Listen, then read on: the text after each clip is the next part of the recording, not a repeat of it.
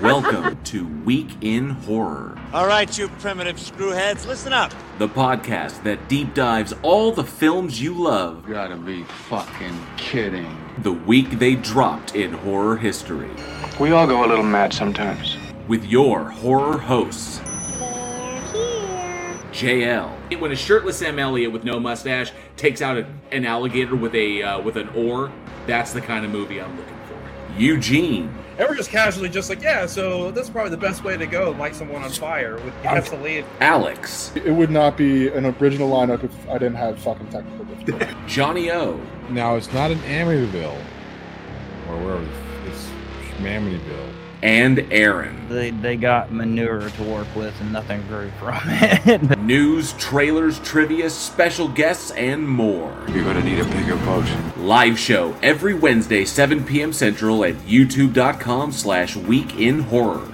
Welcome to prime time, bitch! And wherever you listen to podcasts. One by one, we will take you. Week in Horror. Stay scared. If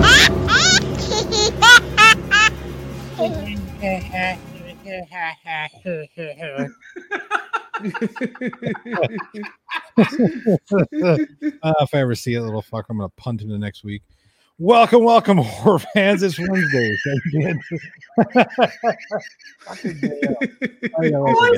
All I saw was him kicking the like in fucking Anchorman, kicking the dog off the bridge. He punted Baxter. It's like, but it's like the little kid. It's like fucking boots. It's like, Let's try that again, shall we? Yes. Welcome, horror fans. It's Wednesday, 7 p.m. Central Time. And that means it's time for another episode of the Week in Horror podcast, the only podcast that wherever you are, it's somewhere walking straight towards you. Who can name it? You can't do it.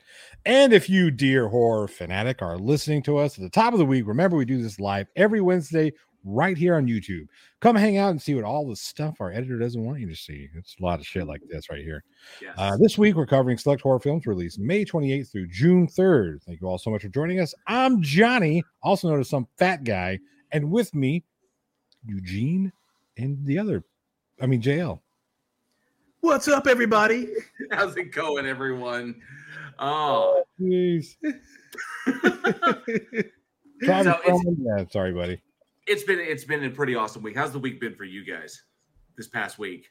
I know you're busy, Johnny, with editing.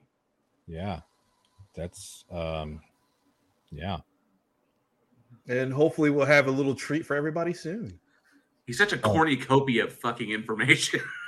No treats. No treats for anybody anytime soon. Because I'm about to leave. Actually, I'm leaving this fucking place. No, I have a shoot to go tomorrow that I'll be gone for. I think I'll be away from the editing desk for like 6 days. Where are you heading? I'm going to San Antonio tomorrow. Ooh, very cool. On Tuesday of next week, and then Wednesday we have another shoot. That's a 1-day thing. So yeah, I probably won't be back until Thursday, Friday of next week. You shooting in the basement of the Alamo? No, we're not going to Austin. We're going to San Antonio. What the fuck? You're such a fucking idiot. What? Okay, it's fun. It's fun to fuck with you, okay? No, You didn't fuck with me. We all knew you were. It's like. What was that? I said, are you shooting in the basement? We all knew you were. What the fuck? We're not shooting. We're going to, I think, the river walk. I think we're doing the river walk, and we're doing someplace adjacent. So I can't remember exactly where. I looked at it via Zoom today for the first time, and they sent me a bunch of pictures. They didn't give me any addresses, so I'm kind of just blindly driving to fucking San Antonio tomorrow, looking for a film set. Like, hey, that's why I say you're just heading down to San Antonio. So it's like, oh, you're probably shooting. You shoot at the basement of the Alamo. No. Pee Wee reference. Come on, man. You know that. It was already a lot of shooting at the Alamo. A lot of people died. History pun. Texas War for Independence fund. Oh man. What the fuck are we doing? Oh wow. Oh, Oh fuck. And how are you doing, Eugene? You gotta slide in there. I'm coming in and fucking burning this motherfucker down. Peace. Oh. Jesus Christ. Well, I see Johnny's busy. Johnny's busy editing, of course, the shoot that we just recently did. And I know Eugene has got stuff. And people in the chat are going like, what the fuck? So we got to catch up with that here in just a second. But first and foremost, before we do anything, before we say hi to anybody, we want to give a huge Week in Horror welcome to our newest patron. Sorsha Redhair has joined the Week in Horror family. Thank you so much, Sorsha. We look forward to seeing you behind the scenes at the Bloodbath debates and, of course, at the After Darks. And and you'll have access to all the cool behind the scenes stuff that we do here at Week in Horror. So thank you very, very much for your support. And you can see your name right there on the banner, the Patreon banner down at the bottom. Trucking by. Those are all the amazing people who help make the show possible. So thank you so much. Went the wrong way, JL. I saw that. I went, You there paused. we go. You're like, I oh, wait a paused and then I went just to double check. I don't automatically go, it's this way. It's like, no, it's No, it's that not. way. It's There we always the go. opposite. I was saying, I saw it. I saw you had to think about it for a second. I saw that. All right, but before we dive into this stuff, let's see who we got in the live chat tonight. So we got a bunch of people here. So Travis Brown is here. Good to see you, Travis Brown. Says good evening, boys and boils and ghouls. First here in the chat. Good to see you, Travis. Let's Get It Fishing is here. It's his first time in this chat. Good to see you, Fishing. Thanks so much for hanging out tonight. Hope you enjoy the show. Jeremy Duncan is here. Says Holy Heart Banner Batman horror stuff soon. All except Mr. Brooks, that is. LOL. So I think Mr. Brooks is a horror film. I do. You can't half decapitate somebody with a shovel and think it's not going to be a fucking horror movie. That's just my opinion. I mean, look, we all know the reason why it was called a thriller and not a horror, because the same reason why Silence of the Lambs is called a thriller is because horror, for some reason, in the modern age or the contemporary age, just doesn't get Oscar considerations. I guess, yeah. So Sherry Tilley's here. Yeah, Sherry Tilley's here. Good to see you. Sherry says, hey, all. I made it in time. I thought errands were going to take way longer. I'm glad you're here, Sherry. Thanks so much for being here. Casey Cooper's, well, yes, Eugene is drawing X-rated storyboards. Oh, I thought I had a notebook nearby. No. Casey Cooper's here. Good to see you, Casey Cooper. Ooh, Let me see who else. Uh-oh. I don't like where that's going. Oh, he bounced away for a second. Let me see who else is here. Who else is in the chat tonight? Sarcasm is here. Good to see you, Sarcasm. I got to scroll through it to make sure I catch everybody. Sarcasm is here. Thanks so much for being here tonight, as well as, oh, dang, there's a big conversation going on.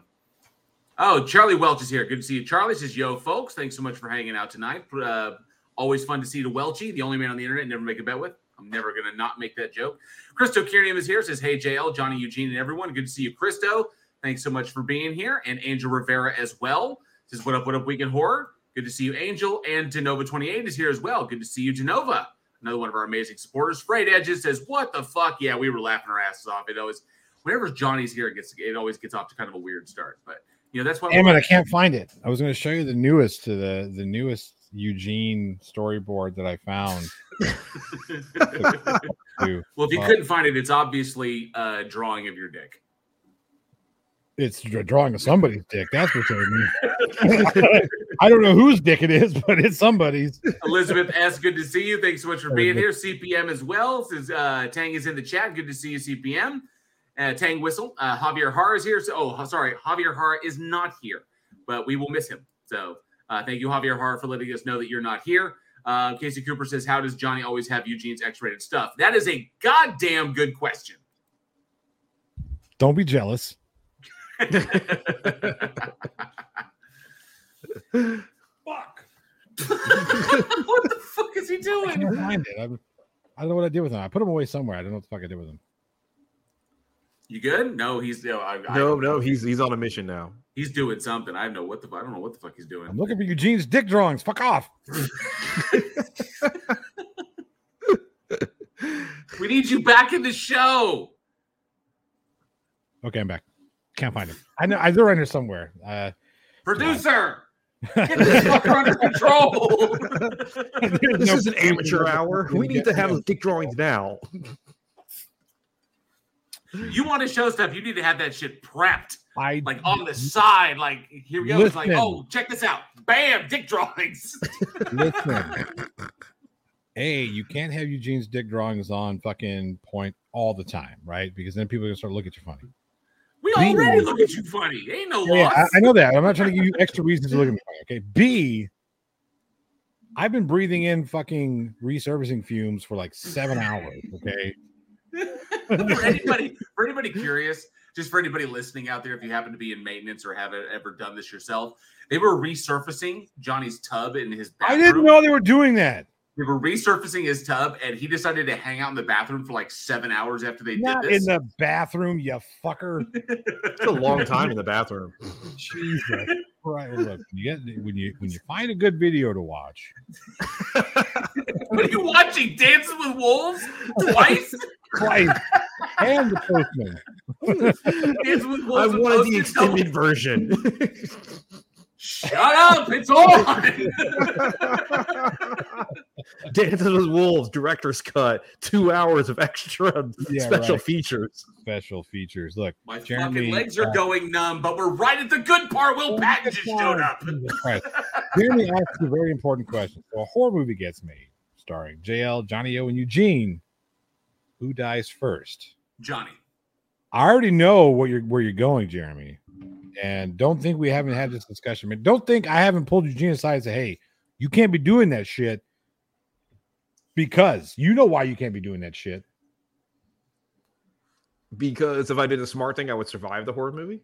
Right. Yeah. Eugene is the sex symbol of the group. So he can't have to die. He can't die first. Yeah, I understand you think that, but Eugene has one quality that guarantees that he's at least first third chopping block. He's in the first third? Oh yeah, if not the first. Oh, okay. Yeah. I'm not saying I think it's bullshit, but I mean, just traditionally, people of a certain military background don't tend to survive past the first act. Well, yeah, because then we would just kill the killer. Sure, we'll go with that. Yeah. No, there's a funny short done by Range 15 where they have like a serial killer break into their house, and they all get super excited and they're trying to decide which gun they're going to use. It's all in slow motion. The killer comes in, they just blow them away. End of movie. Denova says it goes Johnny, Eugene, and JL is the order of the absolutely incorrect. We all three go at the same time. Okay. That's just the way it works. It wouldn't happen because I would use you as a human shield. I'm bigger than you. Exactly. You couldn't use me as anything. I most certainly could.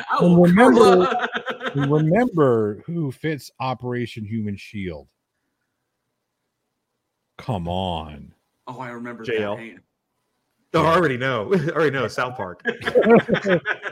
South Park reference. Come on now. No, see, because this is the thing. Because I would be either like the guys from Scary Movie or from The Taking of Deborah Logan, where the camera guy's like, I'm out. Yep. Yes. So okay, look, I don't want to be racially insensitive, but or Scream 2. Scream 2. The damn dude is like, I'm gone. I'm out. Survives. And he survives. The funniest thing, right? And I had this discussion. Of course, there's all the fucking jokes of people unwind your fucking assholes for a little bit. I was having this discussion with a couple of my other buddies talking about because we were talking about the racial stereotypes in horror films, specifically how black men are usually the first to die, right? You see a black, they're going to die really quick within the first act. Like that's the whole joke, right? Eugene's black, so he's going to die with the first act, right? I'm sorry to interrupt, but you remember watching the Wicked one, right? Did you watch that one? Because in the Wicked one, there was like I sent a picture to you guys. It was like it's like the black guy's gonna die. It's like, how do you know? It was like this character's gonna die. It's how do you know? It's like 1, he's black. 2, he's wearing a Rastafarian shirt. 3, he's smoking weed, and 4, he's got his dick out taking a piss. It's like he's like a giant blunt, and he's like the Rastafarian. And he's got fucking dreads and shit. I'm like, And the minute he came on screen, I'm like, that fucker's gonna die. I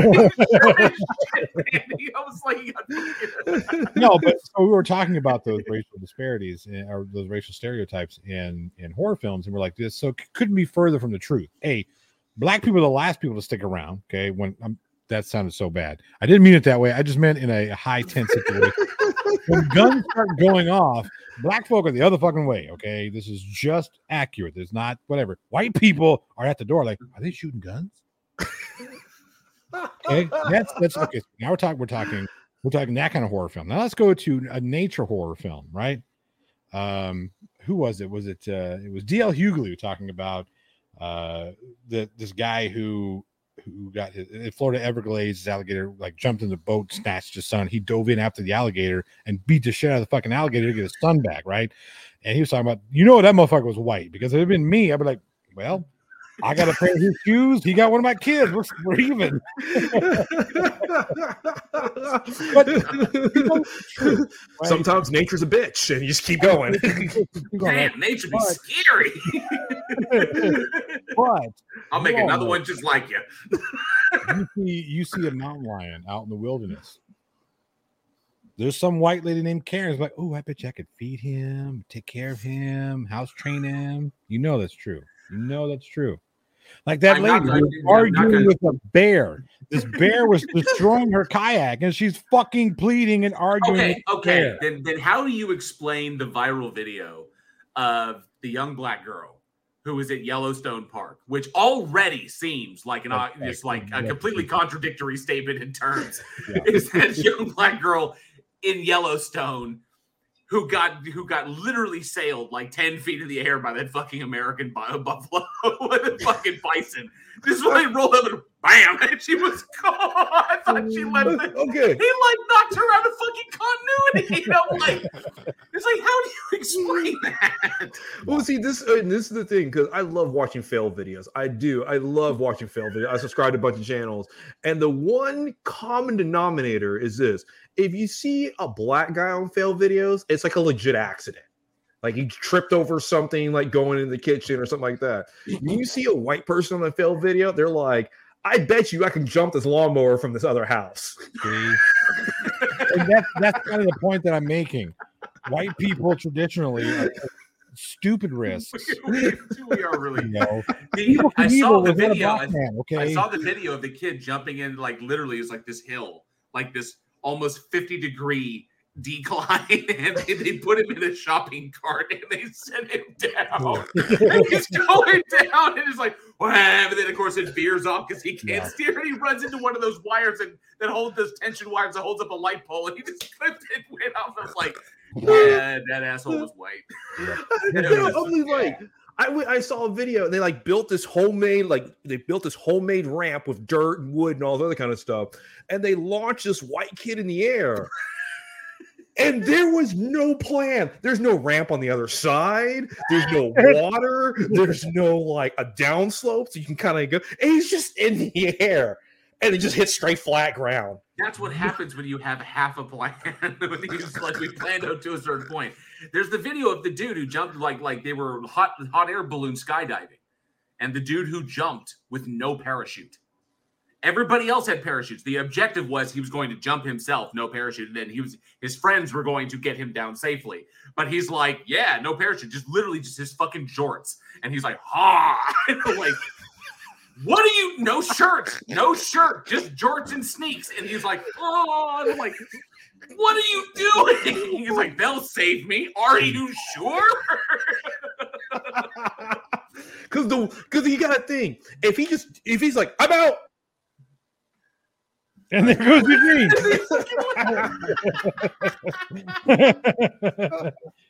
Oh man. Anyway, but some people commented on that. So Javier Hara said, "Hey guys, the first to die is the one with the red shirt. Red shirt is Star Wars rule, or Star Trek rule. It is Star Trek rule. My bad. There's where you belong. You go back to the corner where you belong. I know I fucked up. Your time out. So he is correct. It is a Star Trek rule. The red shirts, the red shirts die from TOS. It's from TOS. Which one? The original series. Okay, good. Just making sure. I know what TOS means. I don't know. You called it fucking Star Wars a second My ago. bad. Okay, no, because those would be any guys wearing a mask. They're toast.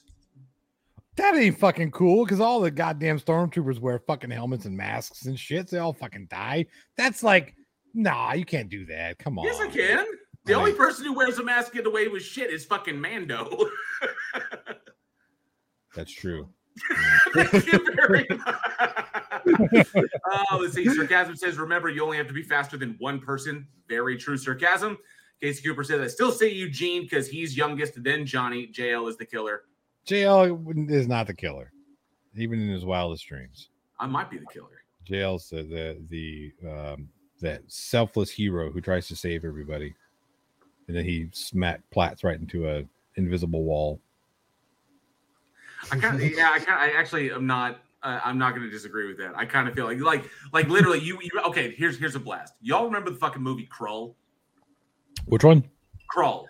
Yeah, okay. yeah, with the alligators. The dude with the triskelion, right. The big monster and shit. Yeah. There's the scene where the Cyclops dude, saves everybody by holding the wall. The wall is closing. He's like, because he's super strong, but then he winds up getting.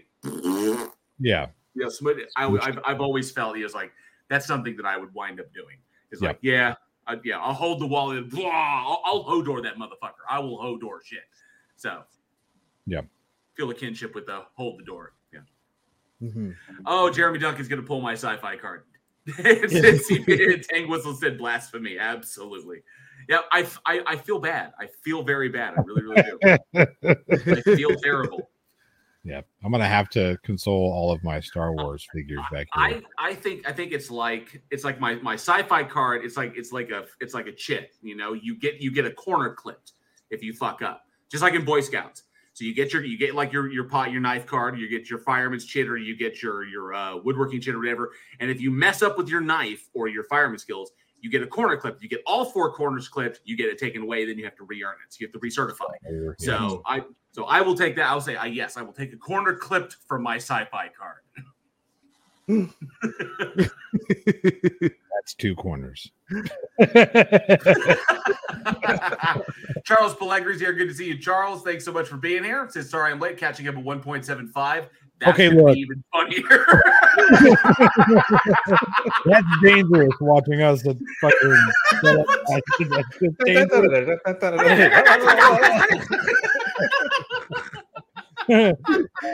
I would not recommend doing that and driving at the same time. Okay. No, definitely not. Jeremy Duncan says Krull should have gotten a sequel. Goddamn, yes, it should have, because that movie was fucking amazing. And Casey Cooper says, I think you guys could be the cast of Shadowkeep. I'm not familiar with Shadowkeep. Yeah, I have to look at that one. I have to look it up. Yeah, I have to look it up too. Yeah. All right. Before we get into our movies, I know we do have a couple. We have some good ones, and we have one that's not terrible, but it's not great. Anyway, before we get into all that stuff, I do want to make mention and something that has impacted us all, especially those of us around my age. We'll just say that the Queen of Rock and Roll passed away today. Tina Turner. My goodness, she was 83 years old. Grew up listening to Ike and Tina, and of course when she went solo for obvious reasons. It was kind of another gut punch. My goodness. Welcome to the Thunderdome, bitch. It sucks because the people that you grew up with and the people that you really enjoyed watching and listening to, and now at this point they are up in age, with her being 83, and it sucks because it's like they're getting to that point and that they're going to be gone, right? And you get used to them being there. The three of us here, and I'm sure a few in the side chat as well, are old enough. We're in that generation where we got, like, we were alive. I remember Frank Sinatra. I remember he's watching him. I remember even Sammy Davis Jr. Jesus Christ, he was what? I can't remember when he passed away, but I remember like the older, the golden age actors and actresses, the Walter Matthau's, the Sidney Poitiers, and we kind of grew up on the golden age, and we were able to consume all of that. Even some of the people that were like in the 30s and 40s, we got that, right? We have lived through their deaths, and we're living through even more as we get older and older. The folks that were popular in the 60s, 70s, 80s, they're starting to go away. So we've talked about this before, how we've been able to be privy to being alive for some of these amazing performers. And now we're starting to see those performers move on. And that's, I don't know for you guys, but it's kind of getting older, man. It's like really chisels that, by the way, you're fucking getting old. It's like, fuck's sake. There's some individuals that it's sad because you as we are getting older, there are some that we grew up with that I'm just like, there's been character actors that I've seen pass that I've seen, you see them in like every single television show there ever was. They were always had at least one episode or two episodes in, and then like great character actors who have come and gone. But then there's the big heavy hitters like like when Patrick Stewart goes, or Ian McKellen goes, or Anthony Hopkins goes, or if you talk about like, or maybe some of the Morgan Freeman and James Earl Jones. I mean, I don't, but they are advancing. They're in their 90s. Bob Newhart is like 93 now, and there's some individuals that we know unfortunately will not be with us much longer, which is it's always sad because you don't want to hear about it. I never enjoy moving someone from a happy birthday to an in memoriam in the database. And, it was just Rob, and of course, rest in peace to Steven, dang it. One of my favorite actors. He was the Punisher. He was in Ahsoka Coming Out. Damn it. Oh, it's, he was in the Punisher. He was in Thor. Yeah, he was he was one of the brothers three. I can't remember his name. Starts with a K. Ray Stevenson. Ray Stevenson. Yeah. So when Ray Stevenson recently passed, that was kind of out of nowhere because I think he was only 58. He was a youngster. Yeah, no shit. Fuck. Which just kind of, that kind of broke my heart a little bit. I was really bummed about that. And plus I loved him. I mean, I liked him in virtually everything he did. He was fantastic in Book of Eli because he was Gary Oldman's right-hand man in that film. But I really, really loved him in Dexter because it was not only it was like he got to play a badass, like people that was like just killing everybody, this badass mafia guy who was gay. And you just give him that but to see this dude incorporate the elements of that, this LGBTQ character who is also an absolute unstoppable killing machine going up against Dexter in that respect. I loved their back end. I loved Michael C. Hall and Ray Stevenson's their quiet moments when they got to sit and talk and explore their characters and everything. And I really, really enjoyed that because he was such I think an underrated actor. I mean, he was a character actor, of course, but he was so phenomenally talented in how he was able to convey so much with so little. Because people look at him as like, oh, he's just a big dude. He's a hard ass. Oh, it's just Ray Stevenson. There was so much depth there and so much talent. He was a fucking loss. So, yeah. It's such a shame. It really was. And I know even me and Johnny were talking about with Martin Scorsese having a new movie coming out, Killers of the Flower Moon. He's in his 80s. It's like how many more movies can he make? Yeah.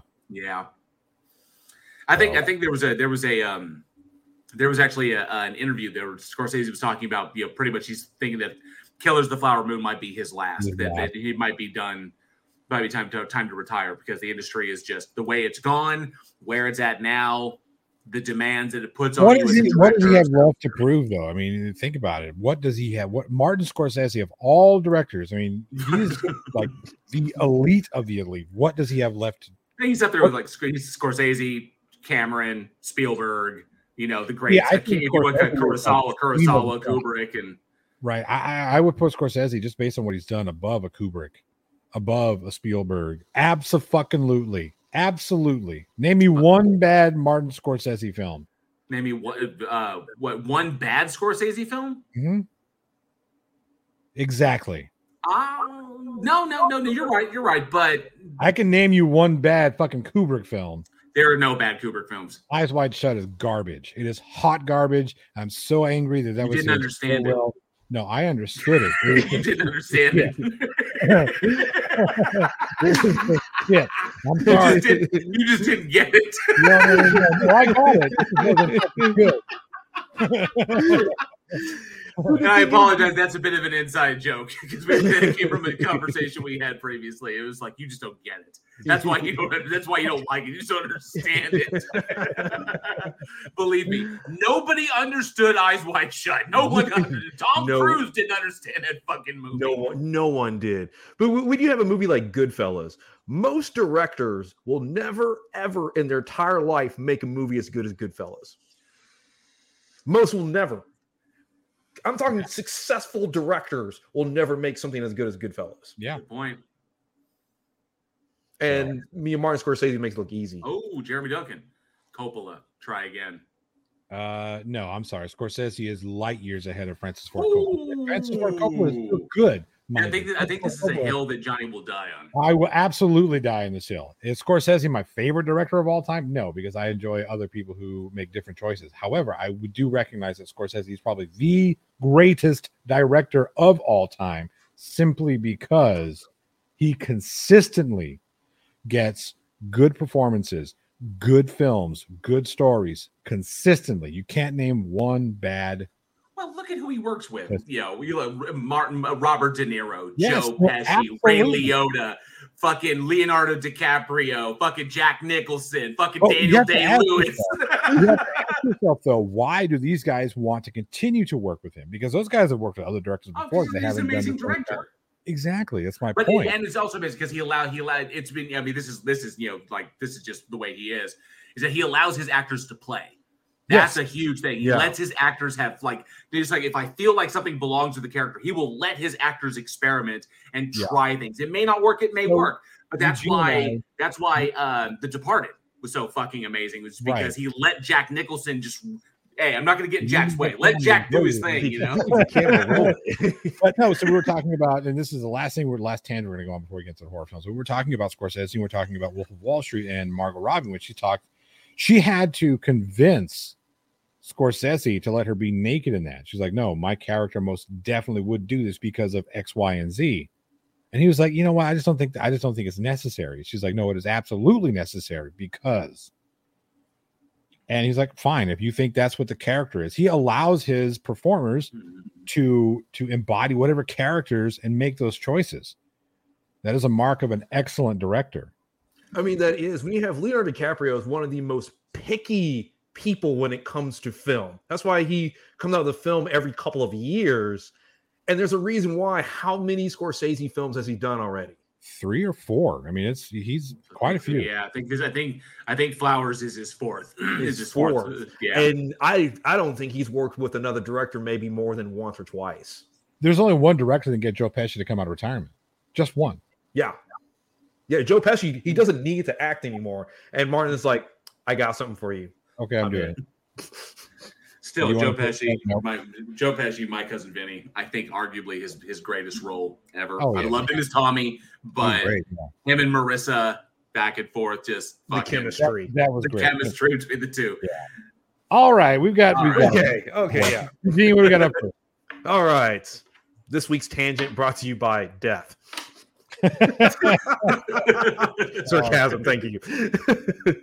All right, we do talk about all kinds of movies. I mean, we're not just fans of horror films here. We do talk about all kinds of shit. So, but all right. First up, we got Visiting Hours, which was released May 28th, 1982. Roll it.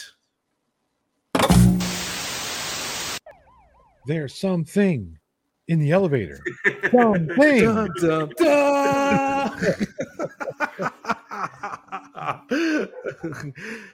All right, we have Visiting Hours, directed by Jean-Claude Van Damme. Lord.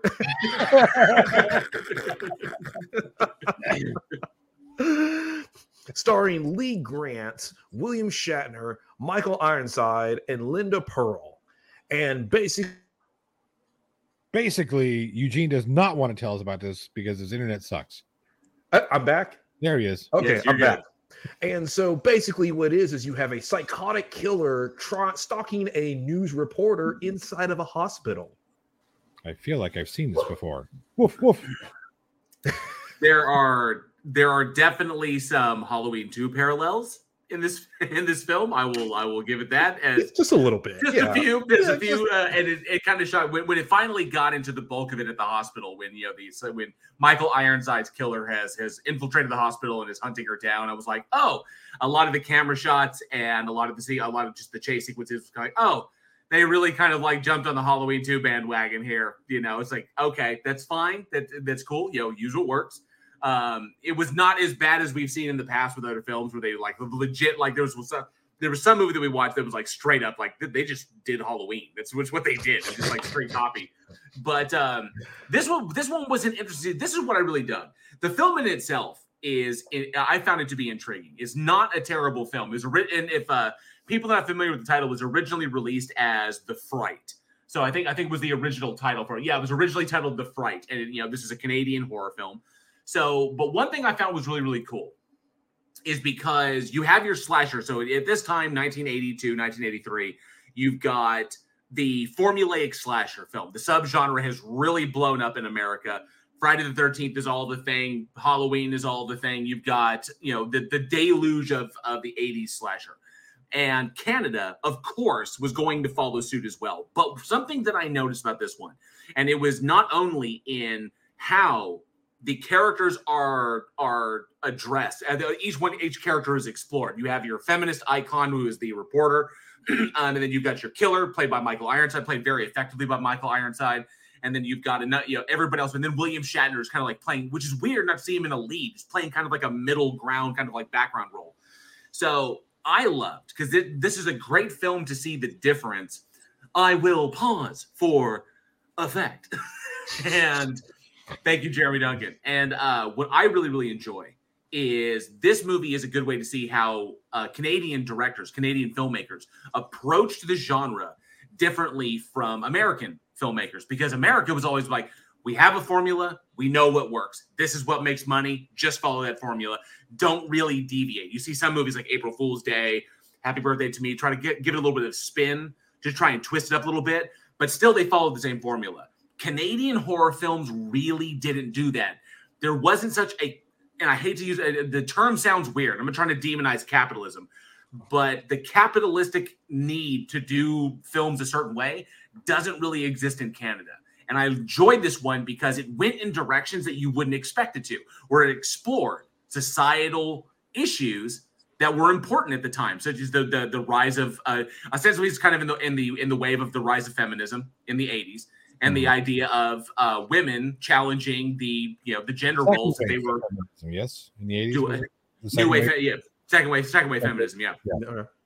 And so I really enjoyed that. I enjoyed seeing a movie embrace this topic, as you have your characters having discussions on what their perceived roles are and what they should and should not be doing from each one's perspective, and the killer operating within a certain paradigm that is antithetical to what the hero believes in. Is like the hero has these are ostensibly our final girl has a specific idea as to what the woman's role is.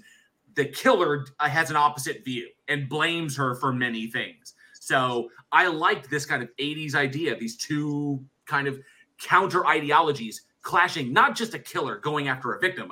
You saw me, I'm going to kill you, blah, blah, blah, blah, blah. No, we have like a clash of ideologies here, which I found really fascinating. Yeah, and the thing is it allows it to dive a little bit deeper, because you're right. A lot of slasher films, they're not deep. I mean, they just really are.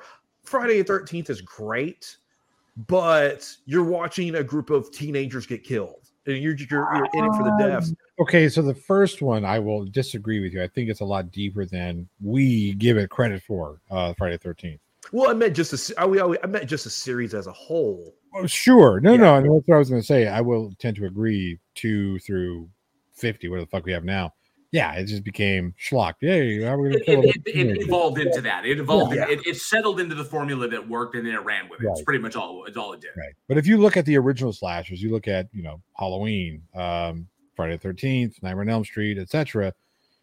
Their first films were a lot deeper than we give them credit for. Maybe we just watched them devolve over their multiple sequels into the formulaic schlock that we were used to, and we kind of discount that the original storytelling and the original depth that the first of those series gave us, much like this movie.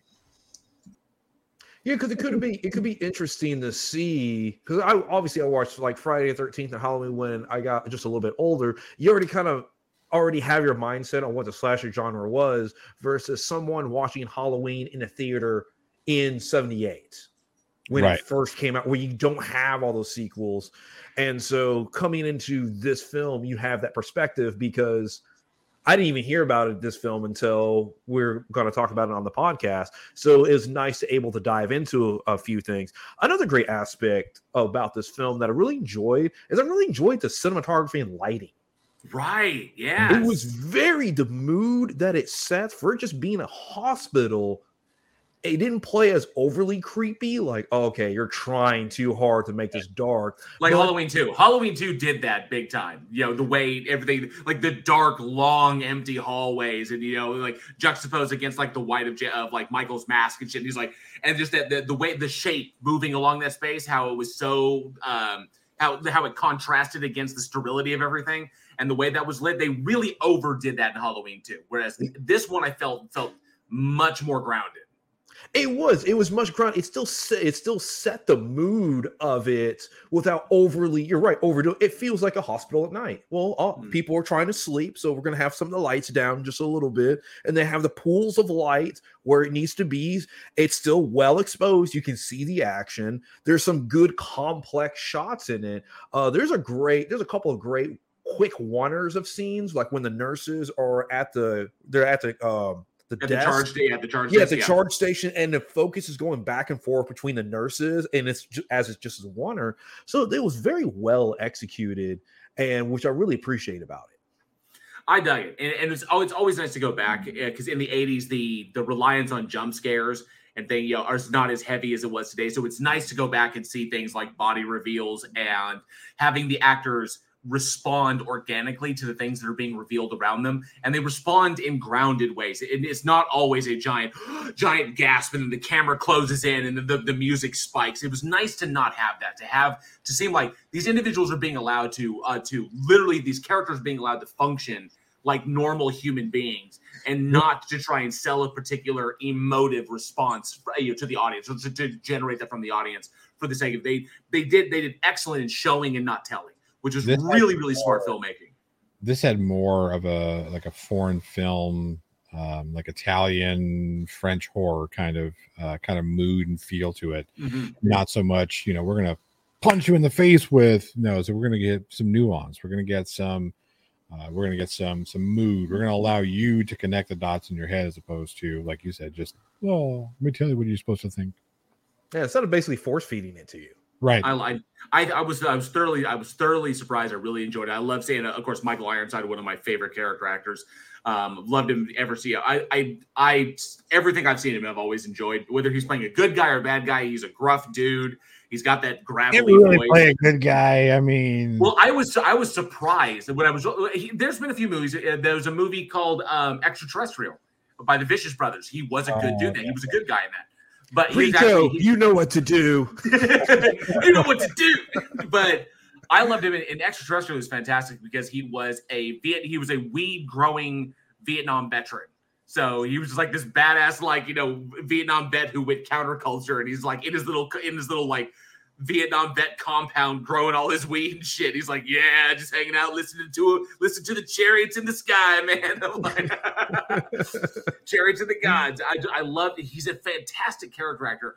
And what got me is like, he has no lines in this movie for the longest time. I was like, is this fucker going to speak? Because it's one of his traits is his voice. Yeah. And it's forever before we hear from him. We just have like this monstrous dude who's, I've never thought in pleather which is wild to me. It's just like the way he was dressing. I was like, this is fucking amazing.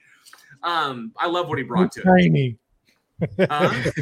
He's so shiny. It was so shiny, and you know, it has scenes that lend themselves, because not only is he like the serial killer, but he's also a sadist, because there's the whole sequence with the girl that he brings home that he does not kill, but he completely and totally abuses the shit out of her. And walking through that whole sequence, obviously at the time, would have been very discomforting. I think would even still today would put people kind of like, you know, put some people off, which is likely why this movie was regarded as a video nasty, was because of its depictions of sexual violence and, of course, the graphic nature of a lot of the kills.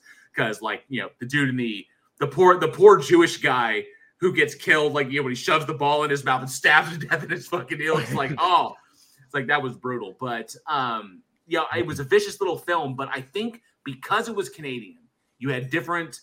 I would say a different approach to filmmaking than you would American style. And I really enjoyed that about it, which is the same difference. Like why I love My Bloody Valentine so much.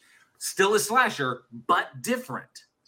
The approach is different. The idea that's the what makes compelling storytelling is approached differently from that. Instead of just this, we got to hit these beats and make this money, which I think sets this one apart. Mm-hmm. Yeah, that's why I really enjoy foreign cinema, because the beat points are different. Whereas with American cinema, it's always, okay, we got to hit this note. We got to hit this note. This ensures money making. If we execute this, very formulaic. Yeah. Exactly. Where you have a lot of these great standalone foreign films that it could be their regular beat points in their country, but because I'm not from their country, it's different. Yeah. And you're able to look forward to certain. So, for example, like just a lot of foreign films don't rely on jump scares. It can be more atmospheric. The pacing is different. Whether that's your cup of tea or not is one thing, but I like that difference. Right. So some people consider foreign films pacing to be very slow, and it's just different. It's different. They tell their story with a lot more nuance, and there's something to be said about a foreign film, or even a director, even a stateside director, that uses that type of influence. It's one of the reasons why a lot of American-made or American remakes of foreign films, like Ju-On and shit like that, they just don't work for me, because it's like, well, we see what worked for the Korean side or the Japanese or whatever, and we're pulling this and we're going to remake it, and we're going to make it with an American twist. Like, no, the reason why those work so well in their, like, I think they redid Alive. It was so terrible. The remake was just terrible because A, it was kind of a shot for shot remake, which made it just bad, and B, it didn't have that same, I don't know, it's like they were trying to copy something they didn't truly understand. And I think that's it. When you look at like Let the Right One In, a lot of it's the little in between moments. It's a little bit of the glances. It's the subtext that when they're talking, and when you have the action at the end, it's more like, okay, this is a climax, wrap it up. We don't feel the need to constantly keep throwing action at you to keep your attention. Yeah. You're going to pay attention to the movie. You're going to like it. Or if you're not going to pay attention, then we don't care. As it should be. Yeah. As it should be. As it should be. Watch good movies. Damn it. Yeah, watch good movies. And the thing about watching, and I'll say this to everybody, pay attention to movies you watch. I know nowadays you have the iPad, you have your cell phone, and all these things are competing with your attention. But the really, really good movies, if you can't put your phone down for 2 hours to watch a movie, you have a whole different set of issues. Yeah. Yeah, you do. You have a whole different than whatever. But the great thing about movies is that you can escape for a couple hours, dive into some characters, and really enjoy a story and not look at your phone, not look at social media, and just get invested in it. So that's my 2 cents. Yeah. You are absolutely correct. You were going off in your rant. I'm getting text messages about other jobs that I had to answer really quick. So I apologize for being the example, Eugene.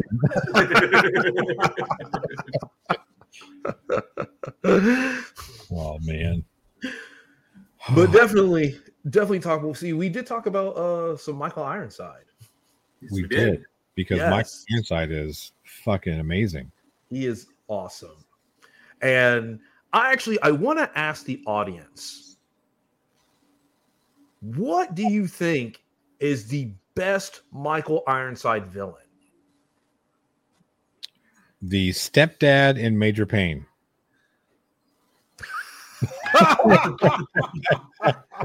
I still gotta go. The best Michael Ironside villain. Oh, I'm torn. I'm torn between Cronenberg's Scanners, and Total Recall, because I fucking loved him as Richter, and just that sequence, just like, see you at the party, Richter, and throws his fucking arms to him and shit. I just love that. He's so fucking, because he's so evil and he's so smug. He's just a smug asshole. It's like, see you at the party. It's like fuck you. Oh, I fucking loved him in that because he doesn't. He's an effectively grimy and just a really good effective bad guy, but he has a kind of panache to him, just a kind of like a slickness or a coolness to him, which I really dig. He doesn't have to go over the top to sell a bad guy. It's like you look at him, it's like that's a bad dude, but he speaks clearly and he's a very eloquent bad guy. Eloquent, it's like you wouldn't expect that. You wouldn't expect it from this guy, this kind of dude who's kind of like this bruiser looking motherfucker. But no, he can cut a serious character, like an intelligent, badass character. I'm like, that's why I really enjoyed. I liked him as Richter, but I also fucking loved him as Scanners. Just him, just like because the way he mugs as a bad guy is fantastic. He has an air of confidence. Yes, he has an air of confidence. Okay, I will always my favorite role will always be Starship Troopers with him. He is so perfect as the Roughnecks. You don't do your job, I'll shoot you. I believe you. I believe you. I believe you. I definitely believe you. Ordinary Jeff says, "Is he gonna remember any of this?" No. Oh, really? He just punches Schwarzenegger in the face. It's fucking great. Yeah. And hello to Ordinary Jeff. Version of Total Recall, by the way. Hello, Ordinary Jeff. Jeremy, Ordinary Jeff, good to see you. Thanks so much for being here. Joshua Lee is in the house as well. Good to see you. Donnie Does That popped in.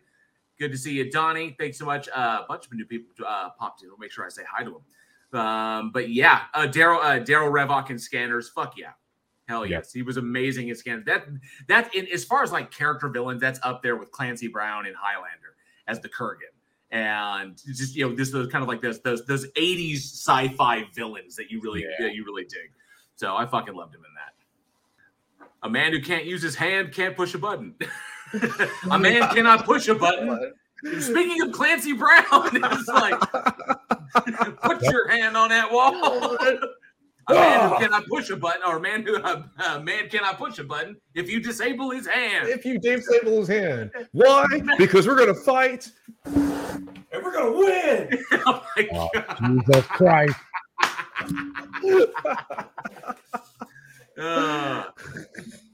He was so fucking good in that. God, he was good. Now, who thinks they've got what it takes to knock me down? Medic! I fucking love Michael Ironside. He is brilliant. Clancy Brown's a fantastic actor. And I love seeing Michael Ironside. If people out there have not had the chance to see the movie, the Vicious Brothers movie, Extraterrestrial with Michael Ironside in it, his character is great. So he's just a badass, like Vietnam vet, smoking weed, looking for aliens character. I fucking loved it because he can play goofy too. Like he has the goofiest fucking laugh when he wants to. It's just hilarious. He's such an amazing character actor. Oh yeah. All right. Let's jump on to our next one. Here we go. Clancy should do Fiddler on the Roof. Fucking A. Hell yeah, Cindy Sue. And good to see you, Cindy. Thanks so much for being here tonight. And wrote in the last name, Gabba to you. All right. For our next film, we're going to go back a little ways. Released May 31st, 1974. And we have Devil Times 5. Let's check out this trailer. Yeah, like virtually every single one was in the trailer. So we have The Devil Times 5, which was a slasher film directed by Sean McGregor and written by Dylan Jones. and starring Sorrel Book, who was fucking Boss Hogg in the Dukes of Hazzard, which I was like, what the fuck? When I was like, holy shit, you. And Gene Evans, Shelley Morrison, and Leif Garrett. And it was because it was actually released under a number of names. This was also released as People Toys, The Horrible House on the Hill, and of course as Tantrums in the UK when it was released on home video. Another video nasty that was shut down in the UK and heavily censored here in America when it first came out. But an interesting little film. I have to say I was. Do what? I like how you called it little. Because they're kids. Because they're kids. Because there are kids in there. This was for me. I was pleasantly surprised. This was a savage and I think an underrated gem as far as the slasher films in the 70s go, especially ones involving kids. Yeah. I mean, who doesn't like a bunch of little murderous bastards running around, harvesting people, putting piranha in a bathtub? By the way, that's not how it works. And to give a heads up, something not a lot of people might know, but in that scene they used piranha. Only when they were dumping the fish into the bathtub, they were supposed to be dead. But an unfortunate accident, one of them was still alive and actually bit the actress when she was in the tub with it. Which they were supposed to. They were all supposed to be deceased, and they throw them out in the water, and it's like, oh, they look, they're fish. They flop in there. But one of them was still alive and managed to actually bite the actress who was in the tub. It's like, oh, damn. Ow, that hurts. What is that? And of course, they're like, good acting. She's like, ow, good acting. Need a little more. Joshua Lee says, well, now them Duke boys are going to have a killer time. Yes, they will. They absolutely will. Good to see you, Sally Skellington. Thanks so much for popping in. I enjoyed this one. I thought it was well shot. I did as well. I love it when you get beautiful part about this film, right? Is it came out 70? What was this? 74. Yeah. Okay. Outside of like the Children of the Corn, there wasn't a whole lot of little kids doing murderous things in the 70s. Nowadays, that shit's like fucking whatever. Nobody cares. Oh yeah, big deal. But having these kids get in there and mix it up with some very interesting kills. The piranha in the bathtub. That's an interesting kill for a child. Who's like kids like, you know what we can do, guys? We can get some fucking piranha. Like, where do you even get piranha? Number one. Yeah, just fucking drive. Oh, pet store. We got some piranha. Put it in the tub. No, but the piranha in the bathtub. That fucking the window one where the swing. The swing when he swung down onto him. Yeah. Pretty good. It's good. And it's great because then the kid jumps off into the dude's dead. He's like, I told you it would work. It's like they planned this. This was organized. And one of them was like, that'll never work. You'll never get him with that. It's like, yes, I will. Watch this. Why? And then it's like, told you, bitch. And he's like, yeah, I guess you were right. I guess it worked. That's No, but this is something we talked about in the green room beforehand, talking about how the kills, like these kids, this story works because it doesn't just like tell the story of a bunch of kids killing people. No, the kills are done with such a like an innocence behind it. And that sounds weird, but it's like this is how a kid would do. Like this is what they would think about. Like, the things they would argue.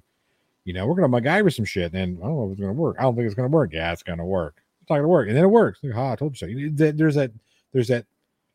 I mean, sweetness, I guess you would call it, about these kids and the way that they're doing this, which juxtaposed to what they are actually doing, really draws you in. Like, holy shit! Like the playground bickering between them. Yes, exactly. Yeah, right, exactly. You know, because you see kids all the time complaining and arguing and fighting with amongst each other like these kids do in this movie.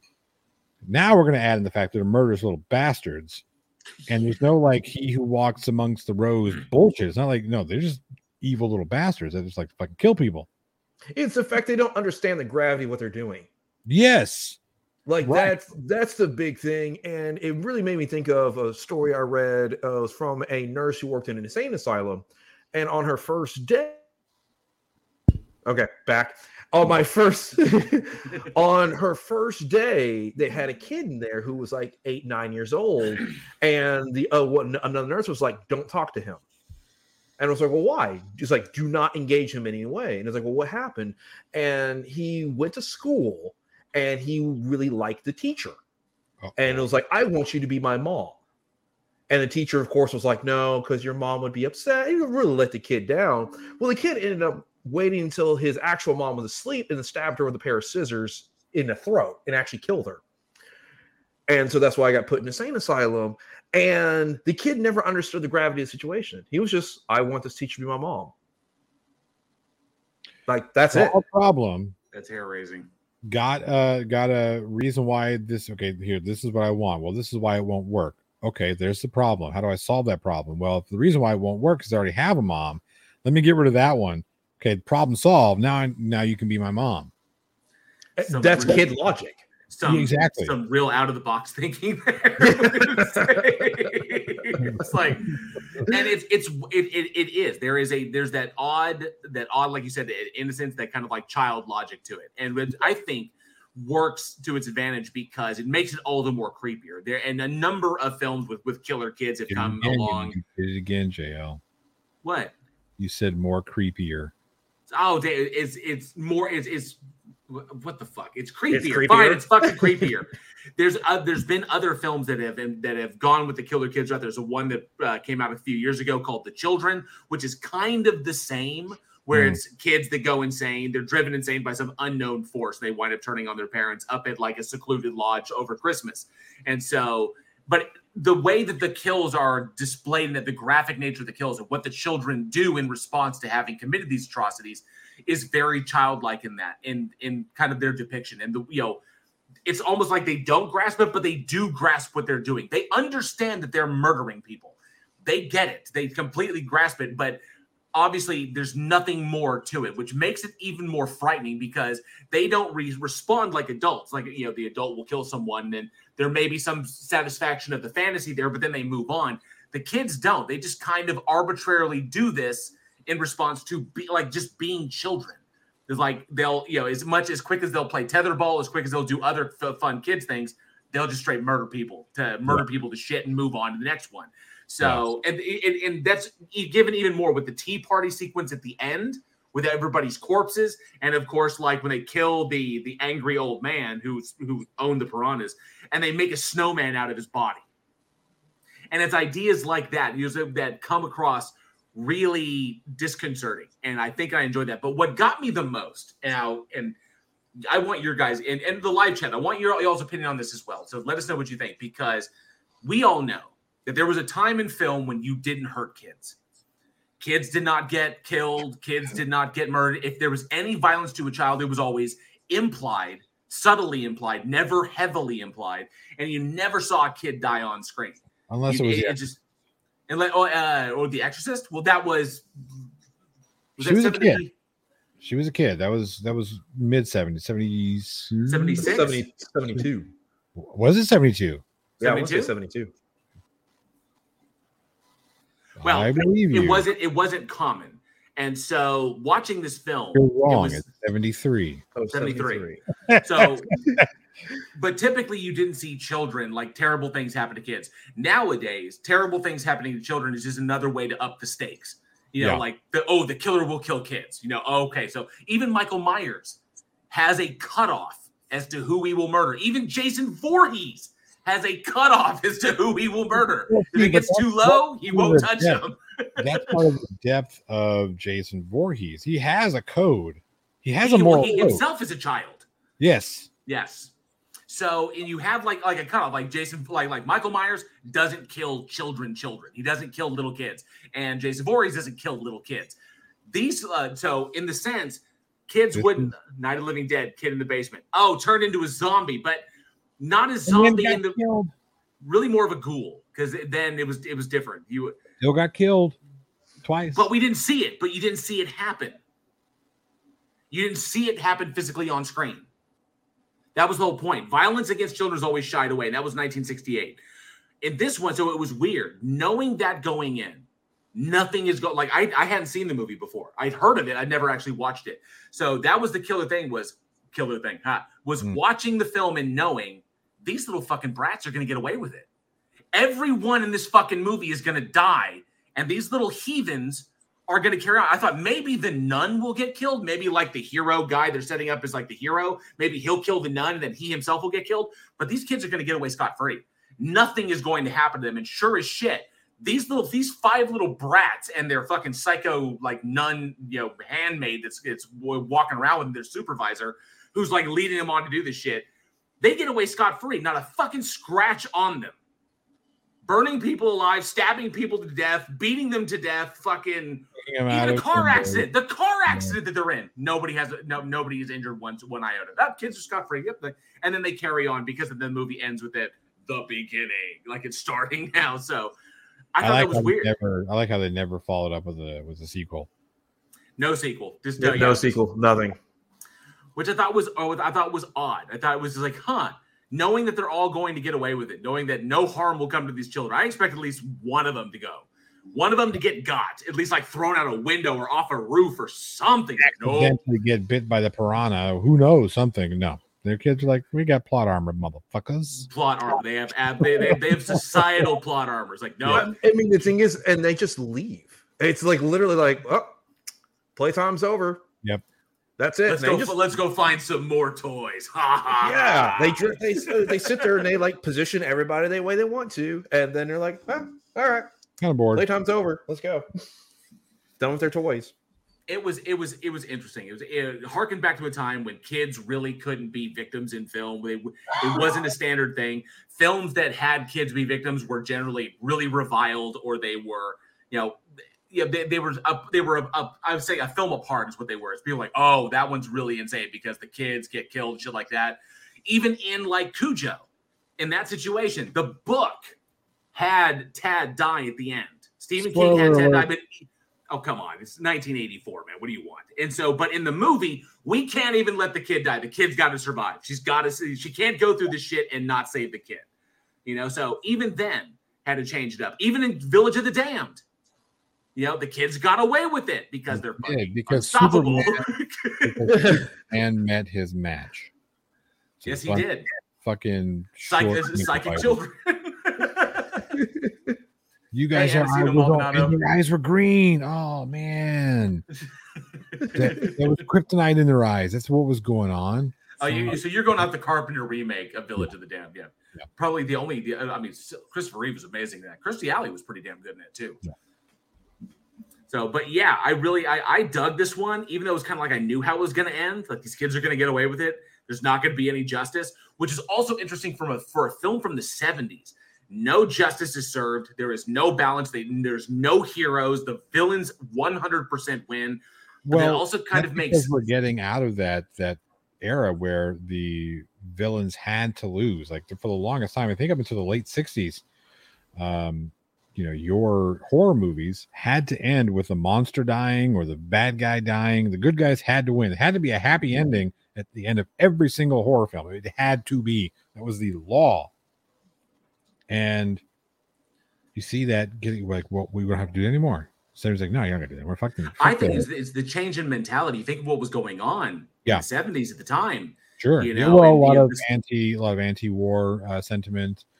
America is not the good guy. Is not. We don't have. Well, we're not as good as we thought we were. Not as good as we thought we were. Yeah. It's this post World War II era. When all of a sudden America, in a lot of people's eyes, is sticking their nose where it doesn't belong into world politics and doing things they're doing. And all of a sudden news starts coming out about, Vietnam and about Korea and the shit that was going on there. And now all of a sudden, wow, weird. And of course, Project Paperclip and the space race and all that shit. And it's kind of like, wow, are we just as bad as the bad guys?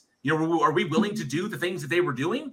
And so people begin to I look at this as the same reason why the narrative changed in the two different Blob movies from 1958 to 1988 is you have this fundamental shift in American ideology from American exceptionalism to it's really the individual. It's the citizen that makes America great, not America in and of itself. Right, exactly.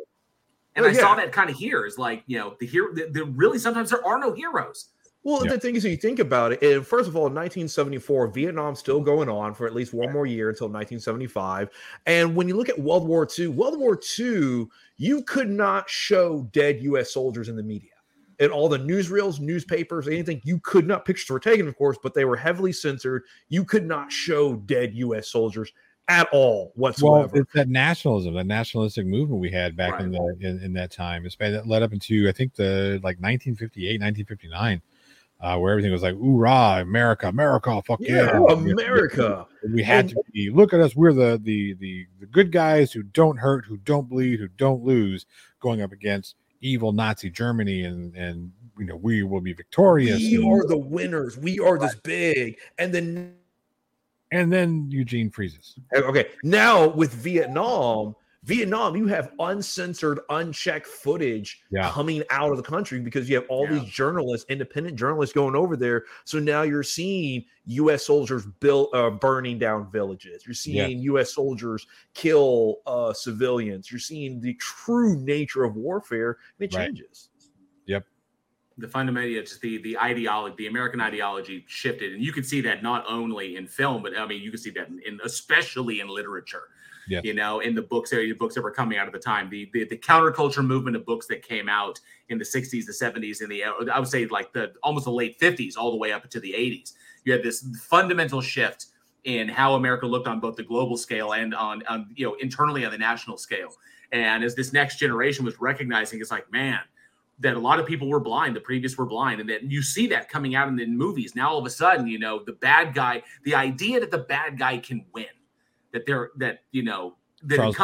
it comes down to us, and that it comes down to the people, and sometimes it ain't enough, and that's a hard reality. And I think obviously the censors, that labeled movies like The Old Times 5 as video nasties, they couldn't deal with that. It was the idea that yes, here are these horrible aspects of reality that we must deal with, and the censors, of course, are like, no, can't show that, can't deal with that, can't reconcile that shit. We can't have that. It was almost like not just we don't want people to see terrible things, but we cannot lose that ideology that somehow we are the best, or we are great, or we are the good guys, because it's information, and information spreads like wildfire, and that's what but it opened up new doors and new forms of storytelling, which I really enjoyed. And this one, I think, stands up. It stands the test of time, and it's brutal and surprisingly entertaining. Especially for the time period. It really is, because you cannot tell me that it's not an accident that one of the kids in this film wears an army-style jumper. That is hands down not an accident when the black kid has army jumper with the name tag and the hat for it. Mm-hmm. That's not an accident. And I thought, I feel like it needs to be addressed. Given, because there's going to be a sequence in this that some people are going to kind of recoil, that some people may recoil at. But obviously there's a sequence in there which even made me a little uncomfortable. But the writer and the director were willing to go there and see, and that was one of the kids. It was the younger white kid, and the way he spoke to the Boss Hogg, the way he spoke to him, and then admiring his wife's clothes. And then later dressing up in his wife's clothes in front of the mirror, and then turning around and changing back into, that was like the formal wear, the changing back into his killing attire, which however considered, that was a plot thread that was never really followed up on. It was just thrown in as an aspect. And I can see why at the time that may be considered that. Nowadays, obviously, remember this was 1974. This is obviously many decades ago. So, but people may find that to be kind of insulting in that respect. So, but like I said, there's a lot of really, really tough things in this film, and some throwaway things that were utilized to make the kids crazy and shit. But I found that to be, especially that dialogue in there, was really challenging because to know that the kid was delivering certain lines, the way the child was speaking, well acted, very well acted on the kid's behalves. And enough to unsettle me. I was like, "Ooh," and trying to imagine being on set and shooting that would be really fucking disconcerting. Just in my opinion. Yeah. Hopefully, those kids had some therapy afterwards? Because Well, from all intents and purposes, going by interviews afterwards, apparently the kids had an amazing time on set. That the whole it was literally that doesn't like make it any playtime. better. So that makes it worse. Actor Tier Turner, who played make sure I got it right, who played Brian, who was the young black kid, who was the army, the soldier kid. So Tier Turner recalled that the shoot was like a vacation. All the kids were having a great time. It was an absolute blast. And he's the one that remembered that one of the piranha turned out to be alive and actually bit the actress in the tub. The actress Carolyn Stellar, who actually got bit. But apparently it was extremely tense for the adults because there was big time issues between director Sean McGregor and producer Michael Blowitz, when at one point they got into a fist fight and McGregor punched Blowitz in the face. We don't know the details of this. And at one point, Blowitz responded by throwing McGregor through a plate glass window.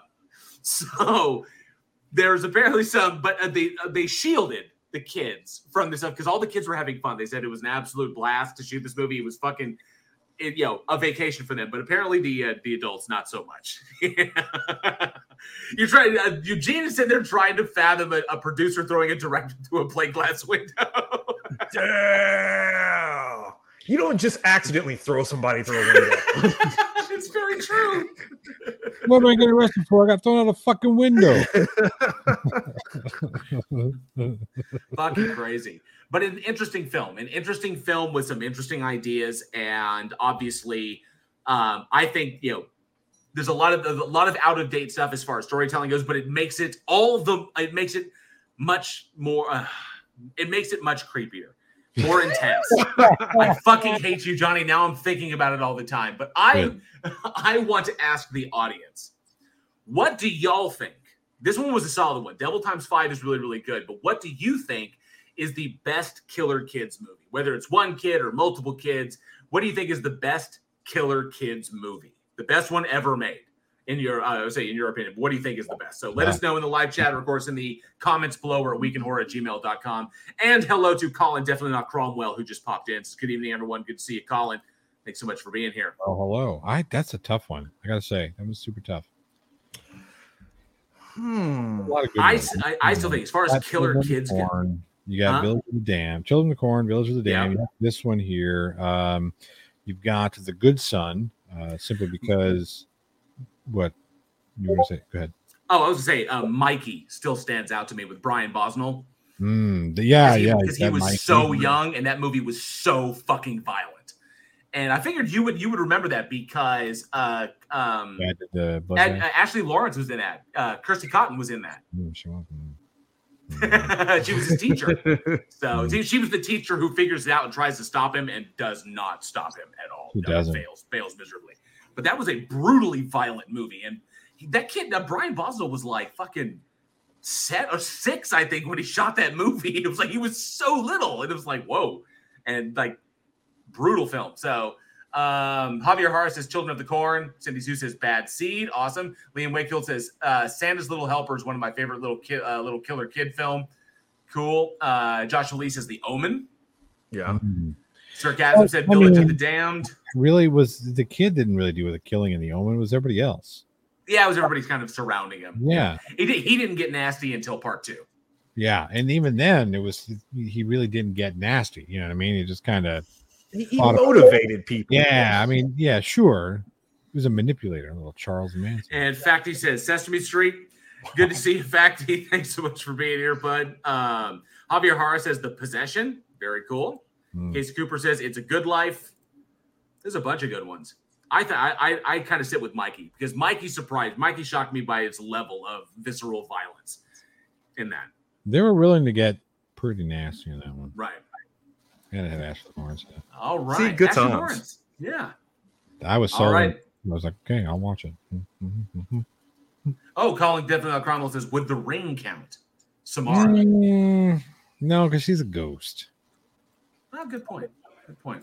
Yeah. Liam Wakefield, good to see you. Liam says it was Damien's dad who did the motivation and some killing. Well, that's true. It was Satan. Yeah, it was. Yeah. Yeah, like I said, thanks. You're just there. Hey, I'm a kid. Hey. Sorry. Ooh, Ordinary Jeff brings up, and he's right. There was a Spanish movie about kids killing everyone in an island, where a couple goes to an island for a weekend retreat, and they find out that and they wind up trapped there. Everybody's dead, and the kids have turned. I can't remember the name of it, but I recall that. I just can't remember the name of it. Huh? It's the 6 o'clock news. What are you talking about? Oh, The Brood. Although were those really children? I don't think those were children. I don't think those so were either. Kids. Fact says, what's that movie with the girl that starts fires?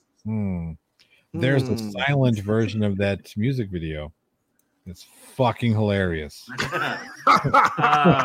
Lord of the Flies, interesting. Fire, Joshua Lee, Firestarter. Question mark. All right, Johnny, what do we have up next? All right, we have one of my favorite movies. No, my top 100. The 2007 Mr. Brooks. Let's check out this trailer. All right, that was the 2007 American psychological thriller / horror called Mr. Brooks. It was directed by Bruce A. Evans, obviously starring Kevin Costner, Demi Moore, Dane Cook, and William Hurt, with a bunch of other people that are peppered in there. So essentially what you have here is a very successful businessman who has a very dark secret, who likes to murder people. And hilarity ensues. Okay, let's I'm going to say a couple of things. A, I love this movie. Except for one thing. Uh-oh.